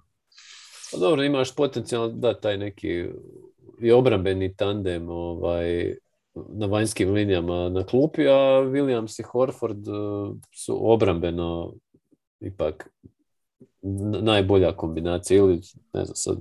Dobro, Time Lord ovdje moramo spomenuti, nije ni igra, ali Horford, recimo to, pogotovo protiv Lakersa, bio je problem i u napadu, a i u obrani stvarno glavni je bio u toj zoni koju se igra. Znači, razmišljam kako će John Wall izgledati sljedeće godine nakon pauze. Horford izgleda fantastično, možda je John Wall uzeo Al Horford terapiju, godina off i onda sam top. Sorry, Tony. Ništa, sam malo uvrijeđen da pričate toliko o Bostonu da niste spomenuli Granta Williamsa. A što je pogodio ove trice? Tako je, ima je fine momente protiv Shea u obrani na sviću i svidjelo mi se kad je on čuva LeBrona, a Horford Davisa i onda su mogli svićati taj pik, tu su isto dobro zaustavili Lakers sa toj utakmici. Ne moraš se briniti, Grant je dovoljno opjevan na ovim podcastima, ne možeš ga svaki put spomenuti. Ja moram, to je... Ali Grant je tvoj, evo te, ti ga čuvaš. 13, jebote, bija sam stavio Clippers-e, ali su dobili Dallas, a nema veze, sad kad sam već unaprijed zapisao, neću im minjati. Clippersi, znači, protiv Pelicansa taj poraz spomenuti, gdje su dobili i Batuma nazad, ali di su nakon dobre prve četvrtine, kad su krenule rotacije, pukli i u drugom poluvremenu su ubacili legendarni 26 poena. Znači ukupno, u trećoj i četvrtoj. George je usporen bio sa spomenutim majstorima Pelicansa, reket zatvoren. I to je to. Mislim, ne volim ih gledati uopće ovako u ovim situacijama kad imaju Zubac, Hartenstein 48 minuta, dvojac. Sad to, sudeći po ome protiv Dallasa, di se i Baka vrati, a di mi je trebalo dobrih 5 minuta da uopće skužim da je to i Baka. Ne znam koliko on može donijeti tu neku promjenu ritma na toj poziciji petice, što je sad dosta problematično, tu stvarno jednodimenzionalni i tako. Pa dobro, mislim da njega, ja znam da sad poslije ovo, on stvarno ne leči na sebe, ali da ga pripremaju za proljeće. Pa ću ga malo dozirati. A šta ćeš s njim? On je onako ima 42 godine. Da, pa da, moraš imati razumijevanja za ove 40 plus igrače. Super mi je bilo tu protiv Dallasa kad mu se jedna otvorila situacija gdje nije nikoga bilo kako odmah iskoristi ono za divljački zakucat. I samo sam pomislio, pa budalo jedna imaš sjebana leđa, di ćeš zakucavati tako, ono mislim. Ali gledaj, je on najstariji igrač koji je ikad bio u G League? On? Mislim, bilo su ga slali u G League da dođe a moguće. A vjerojatno je Brian Cardinal Brian. Ne znam, mislim, fali im stvarno ljudi, Morris je tu ključan, jel, da dobiju tu opciju. On je bitniji za proljeće. Sumnjivo mi je to što ga uopće se ništa ne spominje. A Markus, jel? Da. Ništa, da. Kao sve nešto... Day to day, de facto. Day to day, da. Ali evo, recimo, još jedan tip koji nije na injury list, ali mi izgleda isto totalno, nakon što ima solidan ulazak neki u sezonu, ali bleco čovječ. Evo, recimo, protiv Pelicansa, pa i ove neke utakmice prije defanzivno ništa. Znači, baš ono... više mi izgleda kao Kemba Walker u nekim situacijama, a mislim Fortet je neka obrana. Jel? Protiv Dallasa Batuma opet nije bilo, znači i on gore doli je, ali doslovno mislim Dallas bez Dončića, sve što im je tribalo, eto da obrana sa Zubcem i Hartensteinom tu nekako izdrži, jel, na obruču barem, i da George Jackson zabije. I zabili su, stvarno su se odvojili tricama u trećoj i onda na kraju, kako je tribalo, su nešto stavili njih dva. Pazi, evo, oprosti, kad smo na Clippersima prije 26 minuta je neki njihov blog objavio da se vrlo, vrlo brzo vraća na teren i da je tweetao kao... Markus. Da, vraća se uskoro, da. Eto. Šta god to uskoro značilo, eto. Dallas... Dobro, bez Luke ovaj cijeli period. Mislim, šta ja znam, ima neki pozitivnih stvari, ima neki negativnih. Kad im upadaju ono šutevi, onda mi to djeluje dobro, ali ovo recimo protiv Clippersa, pogotovo Hardave, jeli, koji se nije ni pojavio, nije mogao pogoditi ništa. To je malo bilo traljavo. Uvijek fali closer, taj neki u završnici. Ali evo, protiv Sansa u petak, tu ipak protiv jednog stroja igraš. Normalno da ne možeš parirati njima te dvije utakmice za redom, jeli? Ne znam, ovi su 29% šutirali u četvrtoj, jel? Niti su mogli nešto kreirati, niti braniti, tako, puno su bolje bili u toj utakmici prije, ali ovo protiv Clippersa, mislim, ideja im je bila, nešto Kid pokušava s Marjanovićem, ali nije on Carlisle, i onda s druge strane u završnici, kad su ovi bili zaigrali nekakav small ball sa Georgeom, praktički na petici, da si malo otvore napad, onda su Zingera stavljali u post-up. To te do jedne razine može odniti, ali ne priko. Ono. Da, Zinger je čak nešto i zabio. Ali tu ideš na 2 poena, a triba ti jebote ritam neki u napadu, triba ti trica. Mislim, oni su 6-30 gađali tricu, jebote. Loše općenito šutiraju tricu ove sezone. Mislim da su pred dnu lige po postotku. Evo, baš ću provjeriti ali definitivno ne uljevaju to neko. Mislim, sve to što zabijaju su baš ne znam, ja ne gledam te sa shot charts u stilu ko teške šuteve zabija, ali kad njih gledaš ti vidiš stvarno i Hardave i Bransona, pogotovo Dončić, mislim, to su likovi koji stvarno su u stanju zabiti teške šuteve, ali ne možeš na tome živjeti, čovječ. Evo, Dallas je 22. po postotku trice. Da vidim kakav je effective field goal percentage. Da, 22. Mislim da su imali Dončića utakmicu protiv Clippersa, vjerojatno bi dobili. Da, kakvi su Clippersi, da. Mislim, možda bi dobili jednu od ove dvije protiv Sansa, ali imali bi nešto bar u završnici. Da, jer mislim da su čak na 5-1 omjer u klaču ove sezone. I to je to, kad imaš Dončića, sve ok, međutim ovu utakmicu protiv Clippersa imaš Zubca na suprotnoj strani koji ti čak i napravio neke probleme sa skokom u napadu na tom pick and roll, jer Powell mu ne može parirati, Powell ne može braniti taj pick and roll, Zubac George, i mislim da pokušaš okrenuti matchup u svoju korist i pokušaš sa Porzingisom na 5 pa da vidiš šta će napraviti Lu sa Zubcem. Ti rotiraš tu Powella, pa Velikoli Stajna, pa Marjanovića, pa Klebera, sve ih izrotira na petici, osim Zingera koji je tek bacio na kraju na peticu, a onda se i Lu prilagodio, izbacio je Zubca, stavio je Mena i Kofi, a oni su igrali tu ko nekakve small ball petice. Tako ja mislim da je onaj zadnji par napada baš na Đorđu bilo, ono. Đorđe je bio u sredini na Zingeru par puta. I Kofi, glavno to. To je kako se uvačiš. To je taj small ball, I onako su dosta i switchali, ali to bi bilo malo čudno što Kid nije pokušao ranije, eventualno nešto napravi sa Zingerom na 5, ubaci bar nekog dodatnog šutera, jer i onako su se mučili nešto zabiti. Ali dobro, okej, mislim, nakon su odveli utakmicu, egal, mogli su možda i dobiti, ali fali tu još nekakvih finesa, posebno tih šutera, fali još jedan kreator, iako Bransona dobivaju sad utakmice. Pa on je u ovom periodu najstabilniji, definitivno. Iako opet kad se Luka vrati, nisam siguran da će ostati starter, iako po mene bi trebao ostati s njim. Pa mislim da je to neka ideja Kida bila, to kao demokratizacija napada pod navodnim znakovima. Ali Branson, treba reći, nisam gledao protiv Clippersa, samo sam dio utakmice pogledao, ali recimo protiv Phoenixa, znači on se 3/4 držali i onda dođe zadnja u kojoj baš gledam Branson igra na granici svoje mogućnosti i tu četvrtinu, znači 3 igrača s najviše minuta u završnica protiv Phoenixa, 3-13 imaju šut jer jednostavno ne mogu doći od obrane Sansa, ne mogu ništa. Ne mogu ništa, jebi ga, ali to je to. Mislim, to je to razlika jednostavno u kvaliteti, u klasi. A ona se vidi u 5 minuta tih.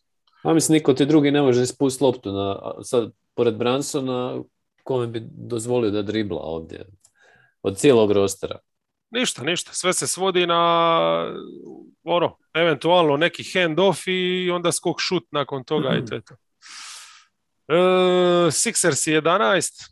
Evo, oni su imali to gostovanje u Portlandu.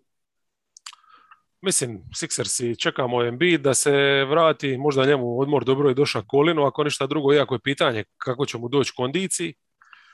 U svakom slučaju dobili su bar Tajbula nazad ovdje protiv Blazersa, nije pomogao ni on protiv Lillarda, ali u svakom slučaju lakše je podiliti sa minute. Blazersi su, znači, ajmo reći, u prvom poluvremenu tu nametnili se ko bolja ekipa, onda je trebalo malo nekako razbiti taj ritam i tu mi se svidlo, šta su, kad su ovi ošli na plus 18, više rekli fuck it, Drummond, ajde ča, Niang na 5, idemo probati to stizati sa nekakvim šuton, ako ništa drugo otvorili su sredinu s tim 5 outom, Maxi ima briljantni potez i jedino je problem to što nisu stvarno mogli u obrani pogotovo onda kad su ošli na small ball parirati. Ali eto, par su malo napad doživjeli, činili utakmicu malo interesantnije u toj završnici. Pohvalite Doc Riversa. Je, Doc, very nice. 10 Wizards utakmica. Neću Maxija pohvaliti ovo razdoblje. Samo ti hvali, ako ćeš, ja sam ga sad pohvalio, rekao sam da je bio dobar, a ti ubaci se. Mislim, samo morate šibati ljudi, jer neće podcast, budemo li čekali 5 sekundi da neko nešto kaže. Aha, igramo čim imaš loptu u rukama odmah, ili dodaj ili šutaj. Tako je, nema šta. Ok, evo ga. NBA ritam, čovječ. Šutiram. Tyrese Maxey zadnjih 6 utakmica, skoro 26 poena, postoci 57, 48, 92, tako da izvrsno probijanje reketa, mislim da niko ne spominje više Ben Simonsa. Koliko ima tricu? 48. Nemoj srat. Zadnjih 6 utakmica, sad za sezonu, ne znam. A koliko pokušaja? Ne znaš, ne znam. Tu sam Šumana se švercama, inače ima 3,5. 42% trica ide. 3,5 pokušaja. Mislim, nije sad ogromno, ali s obzirom šta smo očekivali od njega i prošle godine kako je izgledao kao zvrk, ovo je baš korak naprijed. Mislim da to je neki ball handler kakav im je falio. Ako će zabijati tricu, to je to. Da. To je to. Vizarci protiv Hita, mislim da je to možda čak bila od ova 3 dana mi najzanimljivija utakmica. Jebena utakmica. Da. Sjajno. I baš prava tekma, šteta šta je Heat bio u stanju takvom kako on je bio, ali totalni respekt za Vizarce, za sve što su pokazali. Znači, meni je prva crtica, znači Bradley Beal, razvija se u takvog pick and roll maestra. Znači, i all-round igrač, ove sezone, ja mislim da igra možda najbolji all-round košarku u životu. Sad, recimo, kad mu usporediš zadnje 2 sezone gdje bio isključivo skorer, ovdje fali tih poena, ali od kreacije do obrane, stvarno, totalni respekt. Baš je vuče ih sad ovo zadnje neko vrijeme, jer Dinwiddie tu ima više toplo-hladno neki momenata i tako. Šta ja znam, Trez, kad je upao one penale početkom druge, recimo, pa su se odlučili opet sad za Kuzmu na 5, ali za razliku od one prethodne utakmice protiv Hita, gdje nisu pojma imali šta će s tim, ovaj put su zaigrali puno gušće, ukrcali se u reket, pomogli bi kad bi god tribalo, ali ono što je najvažnije, znači kako je Kuzma protiv Bema, recimo 1-1, bez problema izdrža. Znači, Kuzma, da. nevjerojatan tip, znamo da na sviću kad ostane na beku može to ispraviti bez problema, ali sad ovako protiv Bema, iako Bem nije onaj 100% Bem, ali nema veze. Jel? Znači tu su tirali recimo i sam Heat da igra nekakav taj small ball opet sa Tuckerom na 5 i onda kad su čak upali u tu rupu, kad je Heat u trećoj bio fantastičan, ošli su na plus 16 gdje je sve štimalo nekako. Opet Beal sa klupom, malo po malo, a opet na toj klupi, znači uz Treza standardnog, moram istaknuti, Raul Neta, fighter, totalni je bio. I ono što mi se svidilo... Šta? Denija. Avdi. Avdi. Neto mi je baš iskočio sa ti nekim Avdija i čak i Kispert, nisu to bile uopće loše minute. Ali recimo šta mi se svidilo sad u ovom periodu kasnije, da još kad su se vratili najjačima... di su igrali s manje više s centrom, sad, gdje nije bilo tog small balla, gdje je Kuzma sad čuva Butlera. Znači, istu večer je i Bema borija se s njim i onda je Jimmy, a na kraju vidite kako pridonija da je Jimmy ima jedan od onih završnica gdje baš ne ide sve po loju. Tako da Vizarci su mi pokazali da su apsolutno ozbiljna ekipa i ja ih kaparim za top 6 na istoku. A meni je super bilo što su imali tu jako puno igrača koji su im pomogli da se vrate iz tih minus 16. Znači, spomenuli ste i Neta, ja bih spomenuo i Holidaya koji ima bljesak. KCP je pogodio 2 trice. Ona jedna je bila nenormalna, šta mu je upala, gdje je dobija i dodatno. Da, a ima još jedna, ja mislim, u četvrtoj koja je dosta bitna bila. Dinwiddie koji se nije vidio praktički do četvrtine, isto je nešto zabio u četvrtoj. Avdija ima neke ulaze. 4-4, Da. To je dokaz da imaju puno korisnih tijela, ali najvažnije je što Bill igra na razini ako igra i što igraju jebenu obranu. To je trademark i to je dosta za ući u play-off, ja mislim. Mislim, više manje ste sve rekli, meni je Kuzma stvarno ove sezone općenito, mislim, on je two-way čisti, ovo super što si istaknuo to i kako je izdržao udare Bema i Butlera s malo igrača koji to imaju. Tako da Bill, svaka čast upravi da su okružili su ga talentom. A još nisu dobili nazad ni Hachimuru, ni Bryanta. Šta je s Hachimurom? Aha, to je nešto personal reasons, to je... Da, ali šta? Ne znam. Tek je sad počeo trenirati, Da. Možda trenira za crni pojas u karate. A možda jebote, možda je otvorio nekakav Iron Fang dojo ili tako nešto. Da, to je, momčad ga je pustilo personal reasons. Neki, pa šta ćeš kad imamo Kuzmu jebote? Ne, svaka čast. Kajem, doćemo do hita, hit nije bio ono top, puno stvari njima recimo nisu se zarolale kako je trebalo, ali Wizards respekt. A znaš šta je još za jedna zanimljivo, samo da kažem, što u ovoj utakmici bi očekivao da će hit u ovoj nekoj playoff košarci gdje se dosta igralo match-up košarke, gdje se tražile slabe točke, da će tu možda Butler nešto više napraviti nego bilo ko drugi tamo, ali Butler nije ima koga naciljati u ovoj postavi Wizardsa. Znači nisu imali slabu točku. A na drugoj strani su imali Herova kojeg su i Bill i Dinwiddie često ciljali i napadali 1-1. Istina. A to je najveća u biti ta prednost Wizardsa, što su stvarno relativno veliki. Bill, Dinwiddie... Više manje two-way. Dva žilava beka i to. A te Dinwiddijeve trice čovječe pa da na kraju u biti Miami nije mogao ubaciti ništa, a oni su ubacili 5 trica u završnici i to je to. To je bila onda ta prevaga neka napad.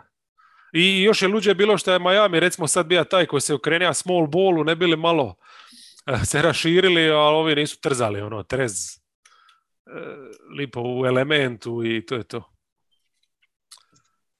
Atlanta 9. Imali su samo ovu lipu laganicu protiv Horneca, što je ni dalje. Znači sad lipo taj raspored im se okreni, a sad im dolaze ugodne utakmice. Meni se tu svidlo manje više od starta, šta opet pik, znači kad njima funkcionira, to je to. Kad su ovi zaigrali small ball, igrali su odlično. Iako je naš genijalni Nate McMillan dobro, aj Capela, inače mu igra protiv tih rezervi, sad možda nije treba igrati protiv ovog small balla, to je recimo idealna bila prilika da igraš s Collinson, ali opet s druge strane Capela je tu onda na mišiće, napravlja nešto pozitivno, ali recimo nije mi jasno Dieng zašto ti igra, kad imaš utakmicu gdje ti Collins može backup 5 pokriti sve minute, to mi totalno nije jasan. Dieng bija i onda još šutira trice i tako.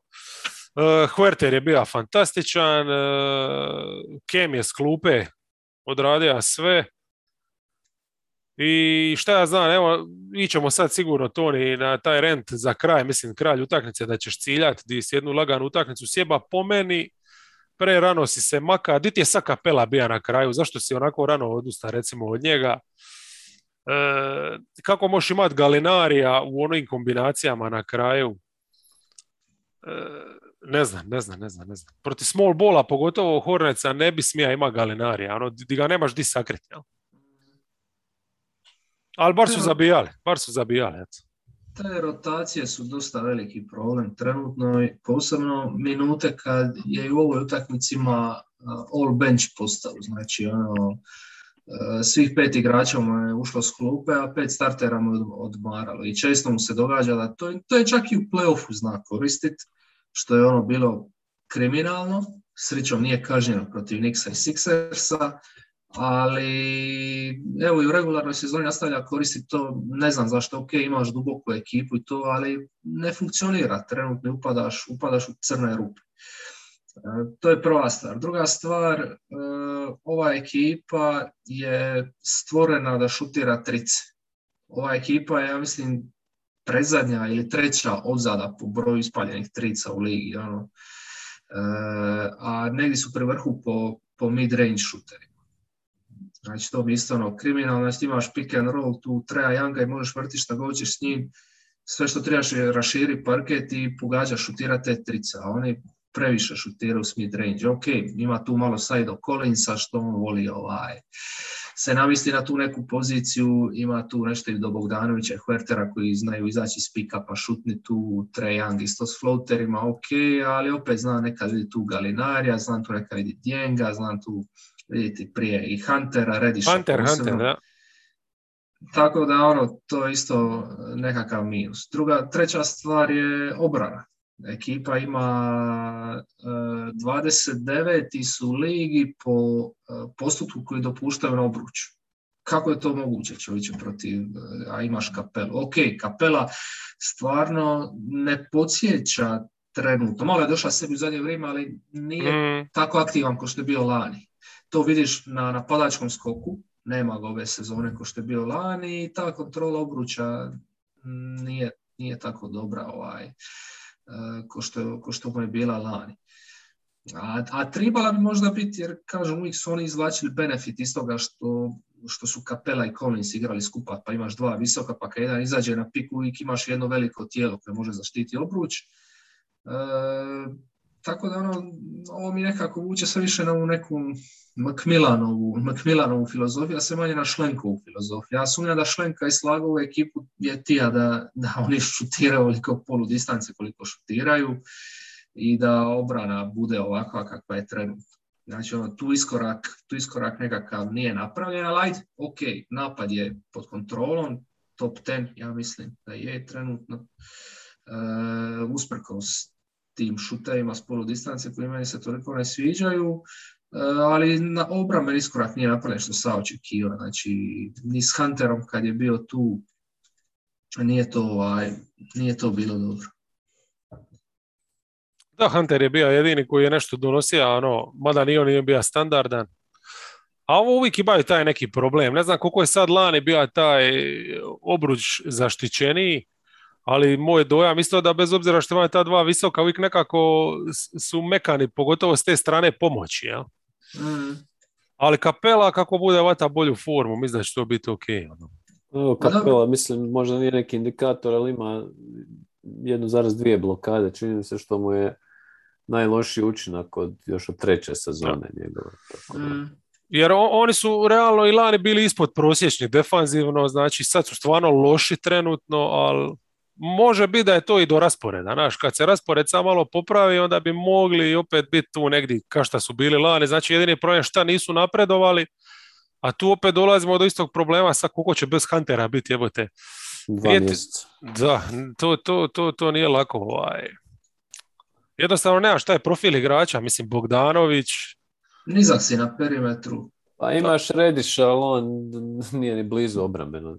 Ali ne moš njega imati te minute, kužiš ključne. Mislim, Huerter mi je ok, znači kod njega vidi neke pomake defanzivne, ali nije sad definitivno Hunterova razina. Sad ako ćeš imati i njega i Bogdanovića, mislim, meni je Bogi problem u svakom slučaju. Mislim, ovo sad on trenutno malo se nekako diže, ali nekako mi je neiskorišten. Znači, ja mislim da smo to Kreha do sad dosta puta spominjali, ali evo, opet ćemo njega bi svakako trebalo u veću rolu s klupom uključiti, jer ovo što si ti Toni sad rekao da oni koriste te 5 men postave s klupe, to nema nikakvog smisla. A imaš jednog Bogdanovića koji ti puca 10 lopti po utakmici, mislim.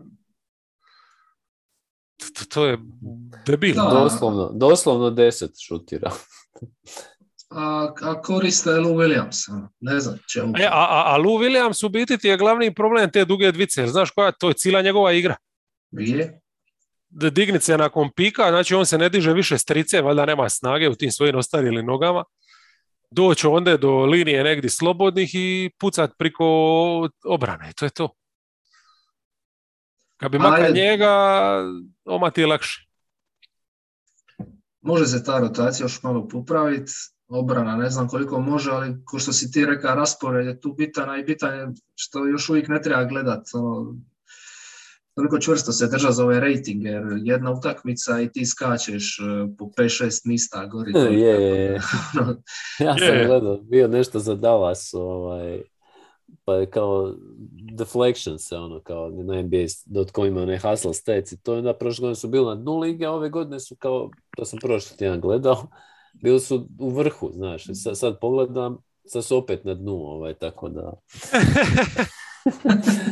Toliko da, pa zato ćemo pričati lipo samo o utakmicama i to, ali evo baš recimo...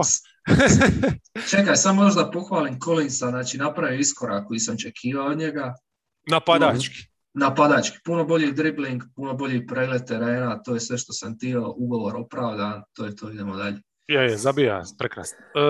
Baš sam posrao stece, a sad imam ovdje u biti o Bucksima utakmica protiv Thundera samo podatke. Znači, Thunder, dobro, pogotovo drugo poluvrijeme, prvo ne toliko, ali u drugom poluvremenu redovito stanu. Čekaj, koje je mjesto? Gdje smo sada? Osmo. Čekaj, Bucks su iza Ute. Da. 29% znači za tricu protiv ljudi nakrcanih u reket, to nije dobro, ali recimo ovo je super podatak. Sa Janisom u 36 minuta, kako je proveo na parketu, plus 23, a u 12 minuta bez njega minus 16. A najluđe od svega plus 23 sa Janisom koji je bio ispod 40% iz igre šut. Ali nije bio usamljen, znači 9 ljudi je koristio Bud, 8 ljudi i nekog prolaznika, by the way, nije 9 ljudi. Samo Grayson i George Hill su šutirali iznad 40%. Znači utakmica za zaborav. Ali protiv Orlanda nešto puno lipše. Janis odličan. Mislio je jedan da je odradio sve u prvih 30 minuta, 32 poena je ukrca i onda se mora vraćati u zadnjih 5. Znači plus 29 su ostavili, pa se to pretvorilo u plus 18, pa je Budenholzer se iz nekog razloga pripao, da je mu je valjda 18 malo, pa je vratio sve ove na parket i to je urnebesno bilo. Znači oni Džeru su valjda već dogovorili se di će na smuti poslije utakmice, jel? Izgubljene lopte, promašaj, baš su smiješni bili čovječe. Ali dobro, treća četvrtina recimo tu su riješili, znači Janis zakuca sve šta i Portis s tricama recimo, mislim, baš lipo nešto, ali eto. Iz tog razloga su Bucksi recimo 8. jer još se ne mogu uvatiti za formu. Evo Middleton od kad se vrati, a vidiš da još nije pravi, i Džeru cijelu sezonu još nije pravi. Dobro, Middleton čini se više tom nekom razigravačkom elementu, a znam da spomenuo si vjerovatno, ali u prijašnjim podcastima, ali ovo kako su demolirali Lakers je bilo baš, odnosno Janis kako je imao one man demolition crew, 12-13 šut u jednom trenutku utakmici, jedini promašaj je bila blokada Davisa, ovo ostalo je sve bilo na obruču. Predivna partija koju je propustio. Ali tu je recimo Middleton odigrao isto na kraju. Zabija je ključ. Dobru ulogu, da. Ekipa koja nije ok, koju sam mogao komotno staviti iza, koja je nažalost u free fallingu, ali nisu imali Jokića vikend, znači ni protiv Bullsa, ni protiv Sunsa. Ne znam, je li tu sad u pitanju neki ozbiljniji odmor ili šta. Mislio sam da će ga samo odmoriti jednu možda večer, ali evo, već je 2 propustija. Ima li kakvi vijesti sa headlinesima? Ništa još. Ništa. Znači, mogao bi igrati ovaj tjedan bez problema. Mislim da nije ništa ozbiljno. Ali uglavnom 2 utakmice je propustio 2 poraza. Ovo protiv Sansa je bilo sramotno. Tu smo saznali da bi Porter mogao na operaciju, tako da crni oblak se nadvija nad njih. Ne znam, gledat Arona Gordona kako vrte napade za njega, to mi nikad je Jokić igra nije baš jednostavno lako podnit, pogotovo sa ovakvom kontekstu Arona Gordona koji recimo u obrani odlučuje ne zatvarat weak side, jel zašto bi se trudio, jel nije za to plaćen, valjda ne kužim. 37% šuta su imali i minus 20 već u prvoj četvrtini to protiv Sansa. Ovo protiv Bullsa, ne znam, trebali su odmoriti Bartona po meni, pa dati ovim svim ljudima koji su na plaći priliku da zarade, jel? A Barton nije dobio odmor, Vuka ih je, čak i nisu toliko grozno igrali. Gordon se pokuša iskupiti za utakmicu prije Dick Reha, po tvojoj teoriji je bio napušen, jel? Protiv File, da. Mislim, sad znam da je u obrani, zašto sam to pomislio?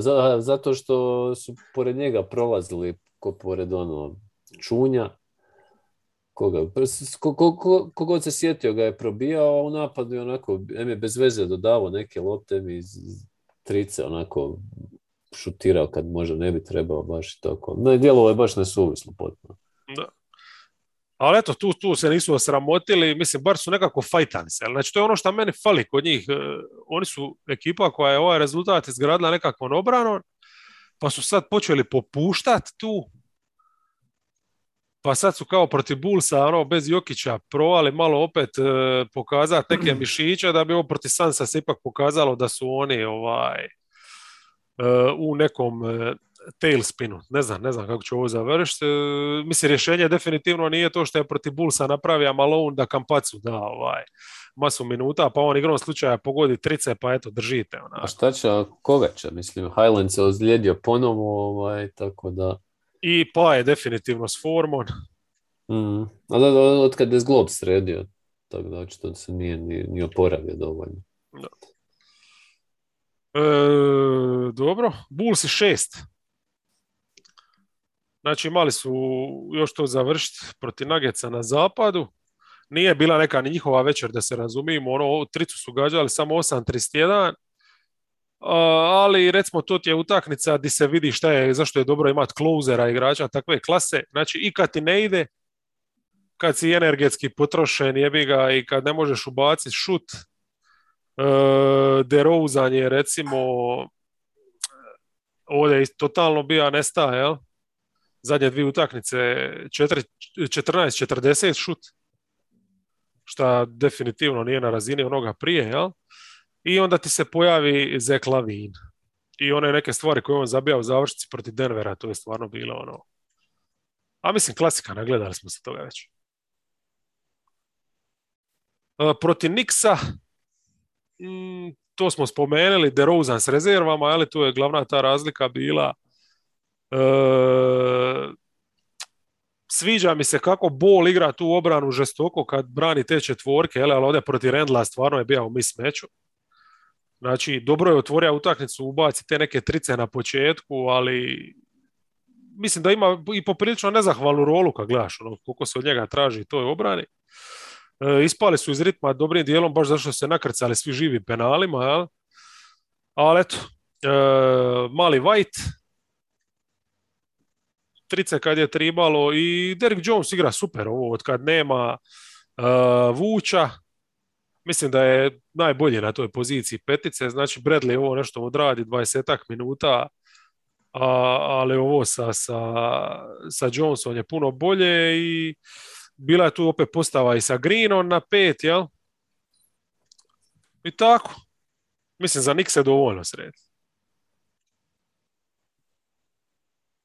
Niko ništa ne govori.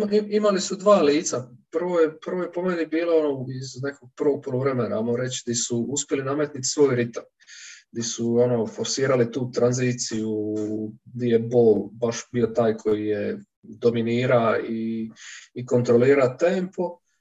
Međutim, onda kad su Knicksi uspjeli odvesti stvari u blato, onda su se pojavili DeRozan i LaVine u završnici i pokazali da eto, mogu dobivati utakmicu na dva načina. Mogu i dobiti tako da će jednostavno tempom i tricama dobiti protivnika, razbiti, a mogu i u završnicu ući ako će već utakmica ući u nekakvu neizvjesnost, onda imaju tu dva closera, ako što si ti rekao, svaki na svoj način može biti problem za svaku obranu, tako da su s te strane mirni. Mene iznenađuje stvarno koliko su dobri obrani, nisam to očekivao od njih, koliko dobro sakrivaju DeRozan, uvijek na najslabijem protivničkom igraču, nebitno je li on od 1 ili do 5, uvijek ga čuvaju na nekome. Caruso je recimo na početku utakmice protiv Knicksa odmah ušao u glavu Randlu, poslije se napunio malo s penalima, ali on je starta tu kao neki primarni čuvar, on i Ball stvarno šta mogu sve pokrpiti, a i ostali se trude, mislim, LaVine isto radi dosta u obrani.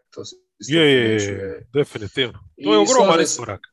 Ogroman. Mislim, sve do ove godine je bio teški minus na tom dijelu parketa, a ove sezone je bar neutralna, ako čak nije i plus. I ta slaže se. Pa čak i ovaj Green, kad dobije minute, odradi poštenu obrani i slažem se za Jonesa Juniora puno smislenije mi nekako iskorišteno nego što je bio u Portlandu lani. U toj nekoj roli small petice.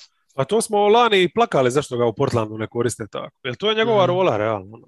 To je to. Baš onako energija njegova tu neka dođe do izražaja. Je to. Ne, mislim, Bulls definitivno poziciju centra još jednom su pokazali koliko je nebitna, čak meni je žao što na kraju nisu igrali, to sam navija, da igraju sa baš 5 bekova. Znači, pusti ovo sad Green kad igra kao centra, on je kao neki bek, mislim, nije bek, on je više linebacker, jel? Nego da su igrali sa Ballom, Carusom, LaVinom, DeRozanom i sa Whiteom. To bi volio ja vidjeti, ono. Da tip spukne, ono. Da eksplodira. Lucidno. I onda tip se uvede svojih 5 bekova. Alec Burks jedva da čeka. Ne, Bullsi su stvarno ugodno iznenađenje. Kemija, ne znam dokle će DeRozana ovako ono sluša, ali Lavin je car i ovi su stvarno pun pogodak i Caruso i Bull i... To je to. Jazz, number 5. Oni su imali samo proti Kingsa ovo odraditi. Koštali su našeg Lukicu posla. Mislim šta, trpao je Gober, 17 trica su ubacili. Super mi je bilo šta u napadu, znači, šta, mislim, Kingsi, jel, općenito.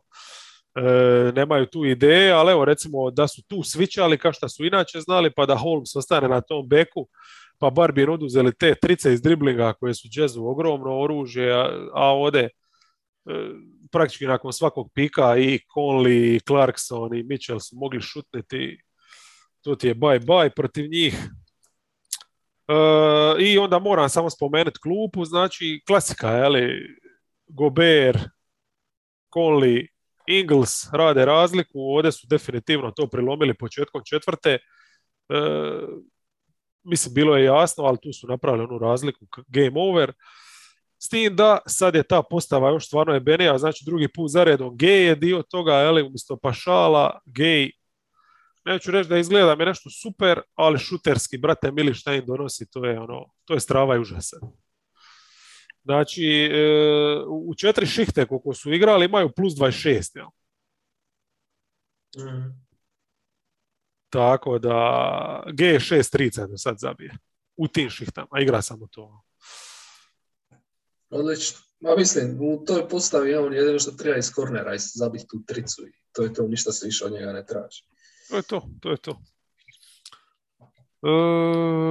Neci 4, oni su odmarali Durenta, jer su odmarali ga iz nekog uzbiljnijeg razloga, jel? Rame ga muči. Još uvijek ono rame, da. Tako da protiv Magica je starta legendarni Bembry, igra je 41 minutu. Opet u biti i protiv Magica kao je utakmicu prije, ključni potez u biti je, odnosno ključne minute su Johnson Aldridge bile, Johnson s klupe kao nekakav podizač energije u oba smjera, a Lamarcus čisto kao neko koji je na kraju priko tog mismeča spomenutog, jel, na početku podcasta protiv Wagnera dobija utakmicu, zabija i 11 od svojih 15 poena u toj završnici, ali ono što treba recimo istaknuti lako to su dobili Orlando, to je nebitno, ali mislim ubacili su opet samo 10 trica. Harden je 28% protiv Orlanda šutira iz igre, ali dobro, sve je nadoknadija sa penalima, znači 19 od 20.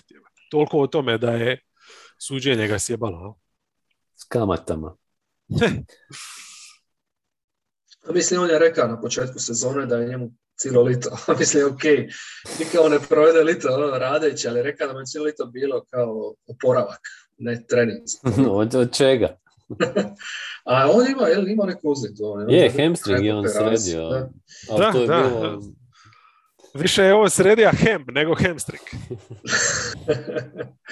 Ali vraća se čača, tako da nema tu problema nikak.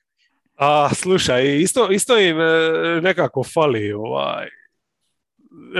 Harris koji je igrač kojeg često ni ne primijetiš, pa isto fali, pa onda se sve pomaklo nekako i Mills vamo tamo, bla bla bla. Nisam nešto specijalno oduševljen s njima, uopće ko ekipom, košarkom koji igraju, mislim što su im Warriorsi očitali lekciju, to je... Daleko od toga, lani su bili, imali puno više smisla. Znači, samo Durant za sada, ovo drugo sve, evo, mislim, stvarno, kad ovako nemaš ni Kairija i kad je ovakav Harden, točno vidiš da i Brown i Blake, koliko god su super igrači, kao nekakvi sporedni, ali kad idu u te neke malo role izraženije, važnije, glavnije, baš vidiš da je to onako... Ograničeno, da.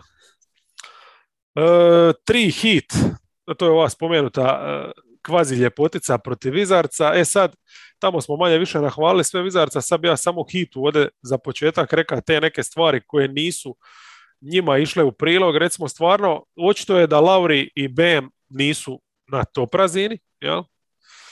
Bem je super šihtu, ima tu u trećoj i stvarno mi se recimo svidlo kad su ušli to drugo poluvrijeme, ona žestina u obrani, znači nebitno sad da li su se odlučili za zonu ili da li je Bem svića na piku, ali stvarno su pogotovo bila stisli, izgradili su prednost, ubacili su trice, ali to je doslovno bilo to. Pola te treće, to je bilo najbolja njihova košarka te večeri.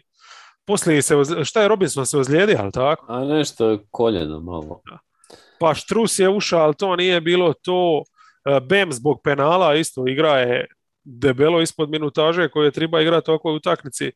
I ono što znamo za Miami, šta je problem, šta smo pretpostavljali da će biti samo 7 trica i u zadnjoj četvrtini zbog toga što Robinson nije ni igrao dobrim dijelom, vjerovatno niti jedna. Znači 0 trica, fuck it je.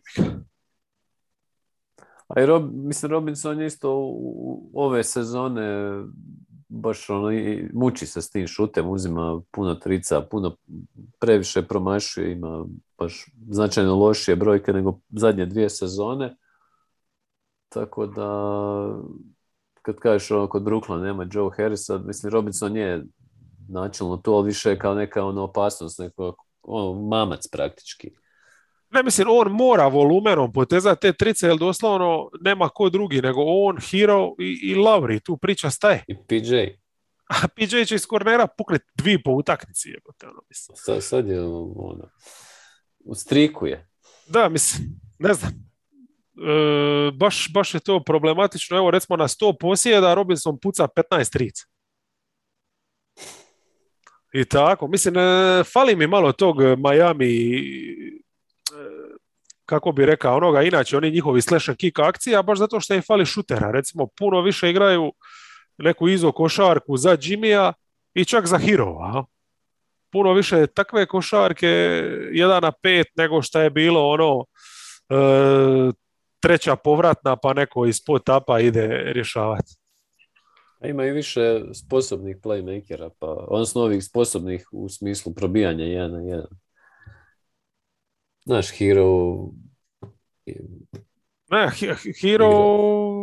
Ball i Jimmy, a recimo Adebayo asisti nema niti 3, znači totalno su taj aspekt igre, neki taj njegov hand-off makli u stranu. Da, s dolaskom Laurija je on izgubio malo taj. Da, ali možda, pa pazi, Lauri može igrati iz pot-upa. Meni recimo bi puno draže bilo da podile malo tog njegovog Laurijevog pick and rolla ili ako ništa drugo ove izolacijske akcije da bude ipak više priko Bema neki hand-off da igra sa Heroom ili Butlerom. Jer šta ja znam, napad je trenutno, mislim, katastrofa, 4. napad lige. Nešto, očito rade krivo.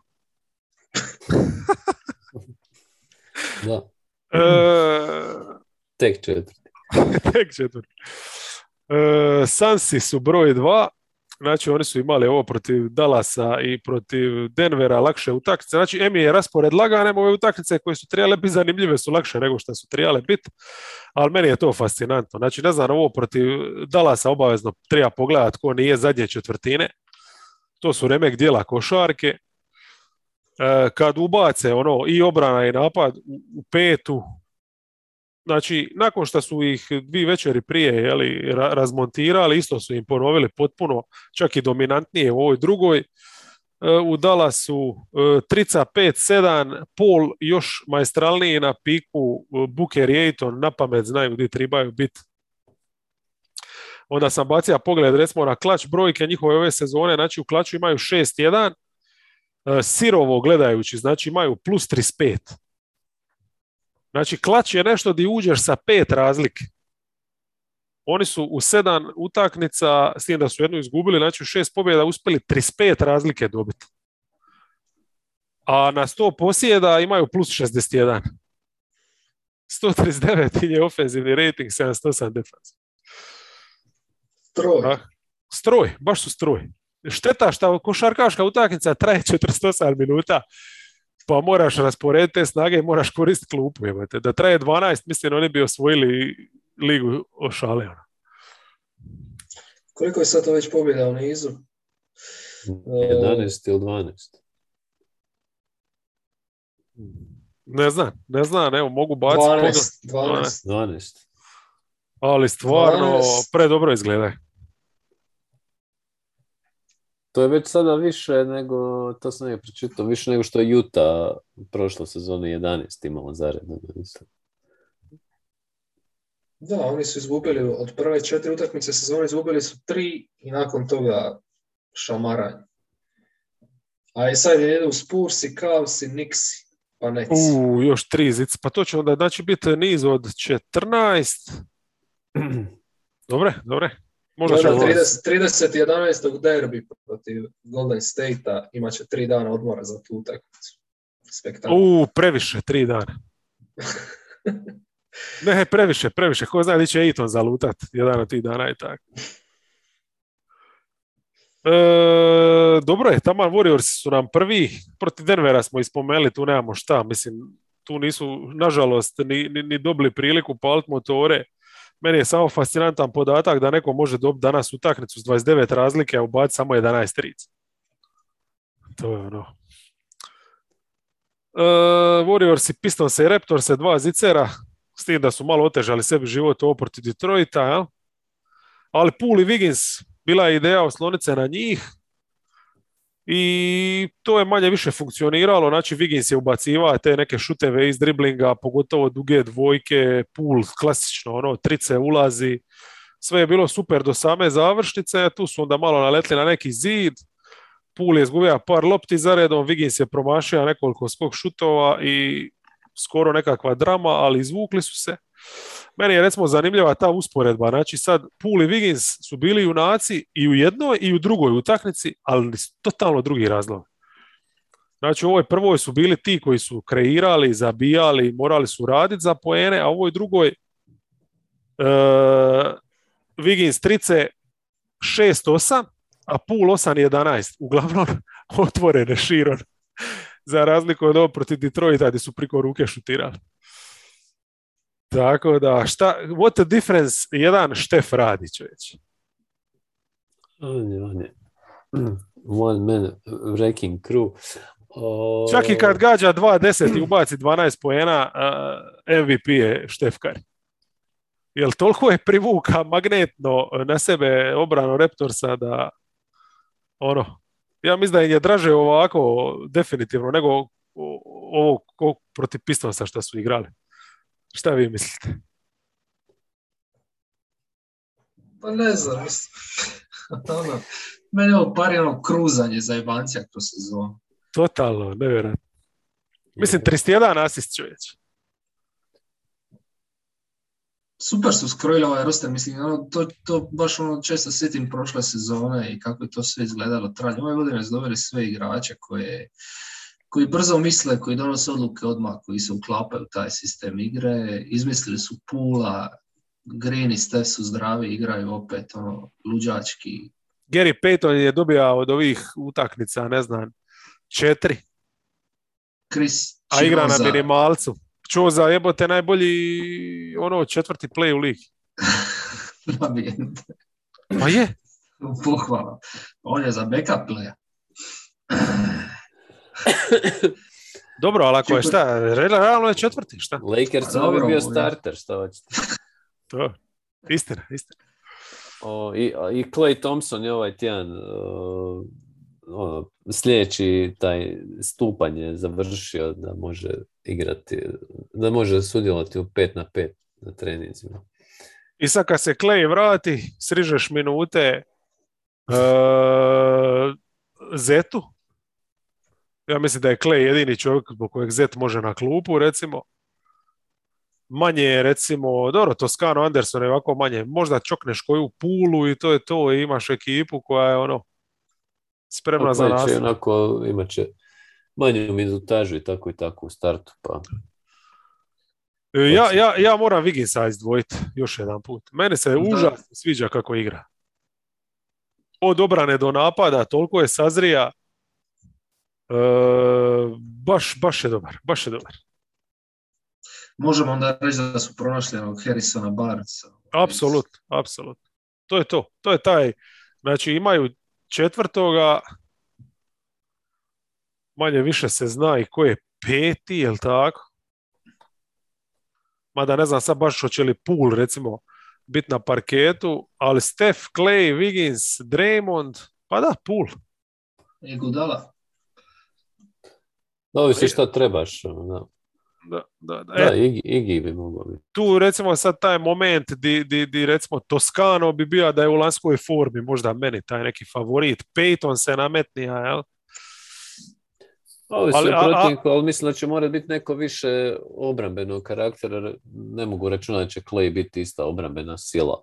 Da, tu dođemo do onoga da treba ipak tradat Kumingu i Moodija ako stvarno želiš. Ili ovoga Weizmana, jel? Ako želiš stvarno ući u taj playoff kao ono favorit. Ali za koga? Pa za nekog tog igrača koji bi zaokružio tu nekako, koji bi bio moderni Igi. Pa to smo i ja mislim već pričali. Samo sam zaboravio, ja smo li došli do rješenja. Nema ih baš. Da. Dobro, to je to. 30 ekipa odrađeno. Čak i relativno onako pristojno. 2 i nešto, nije strašno. Thank you very much i do sljedećih ranking za pozdrav svima. Jesi snimio? Ujebote nisam. A bila bi baza da sad išao bi ja ponovo bez beda.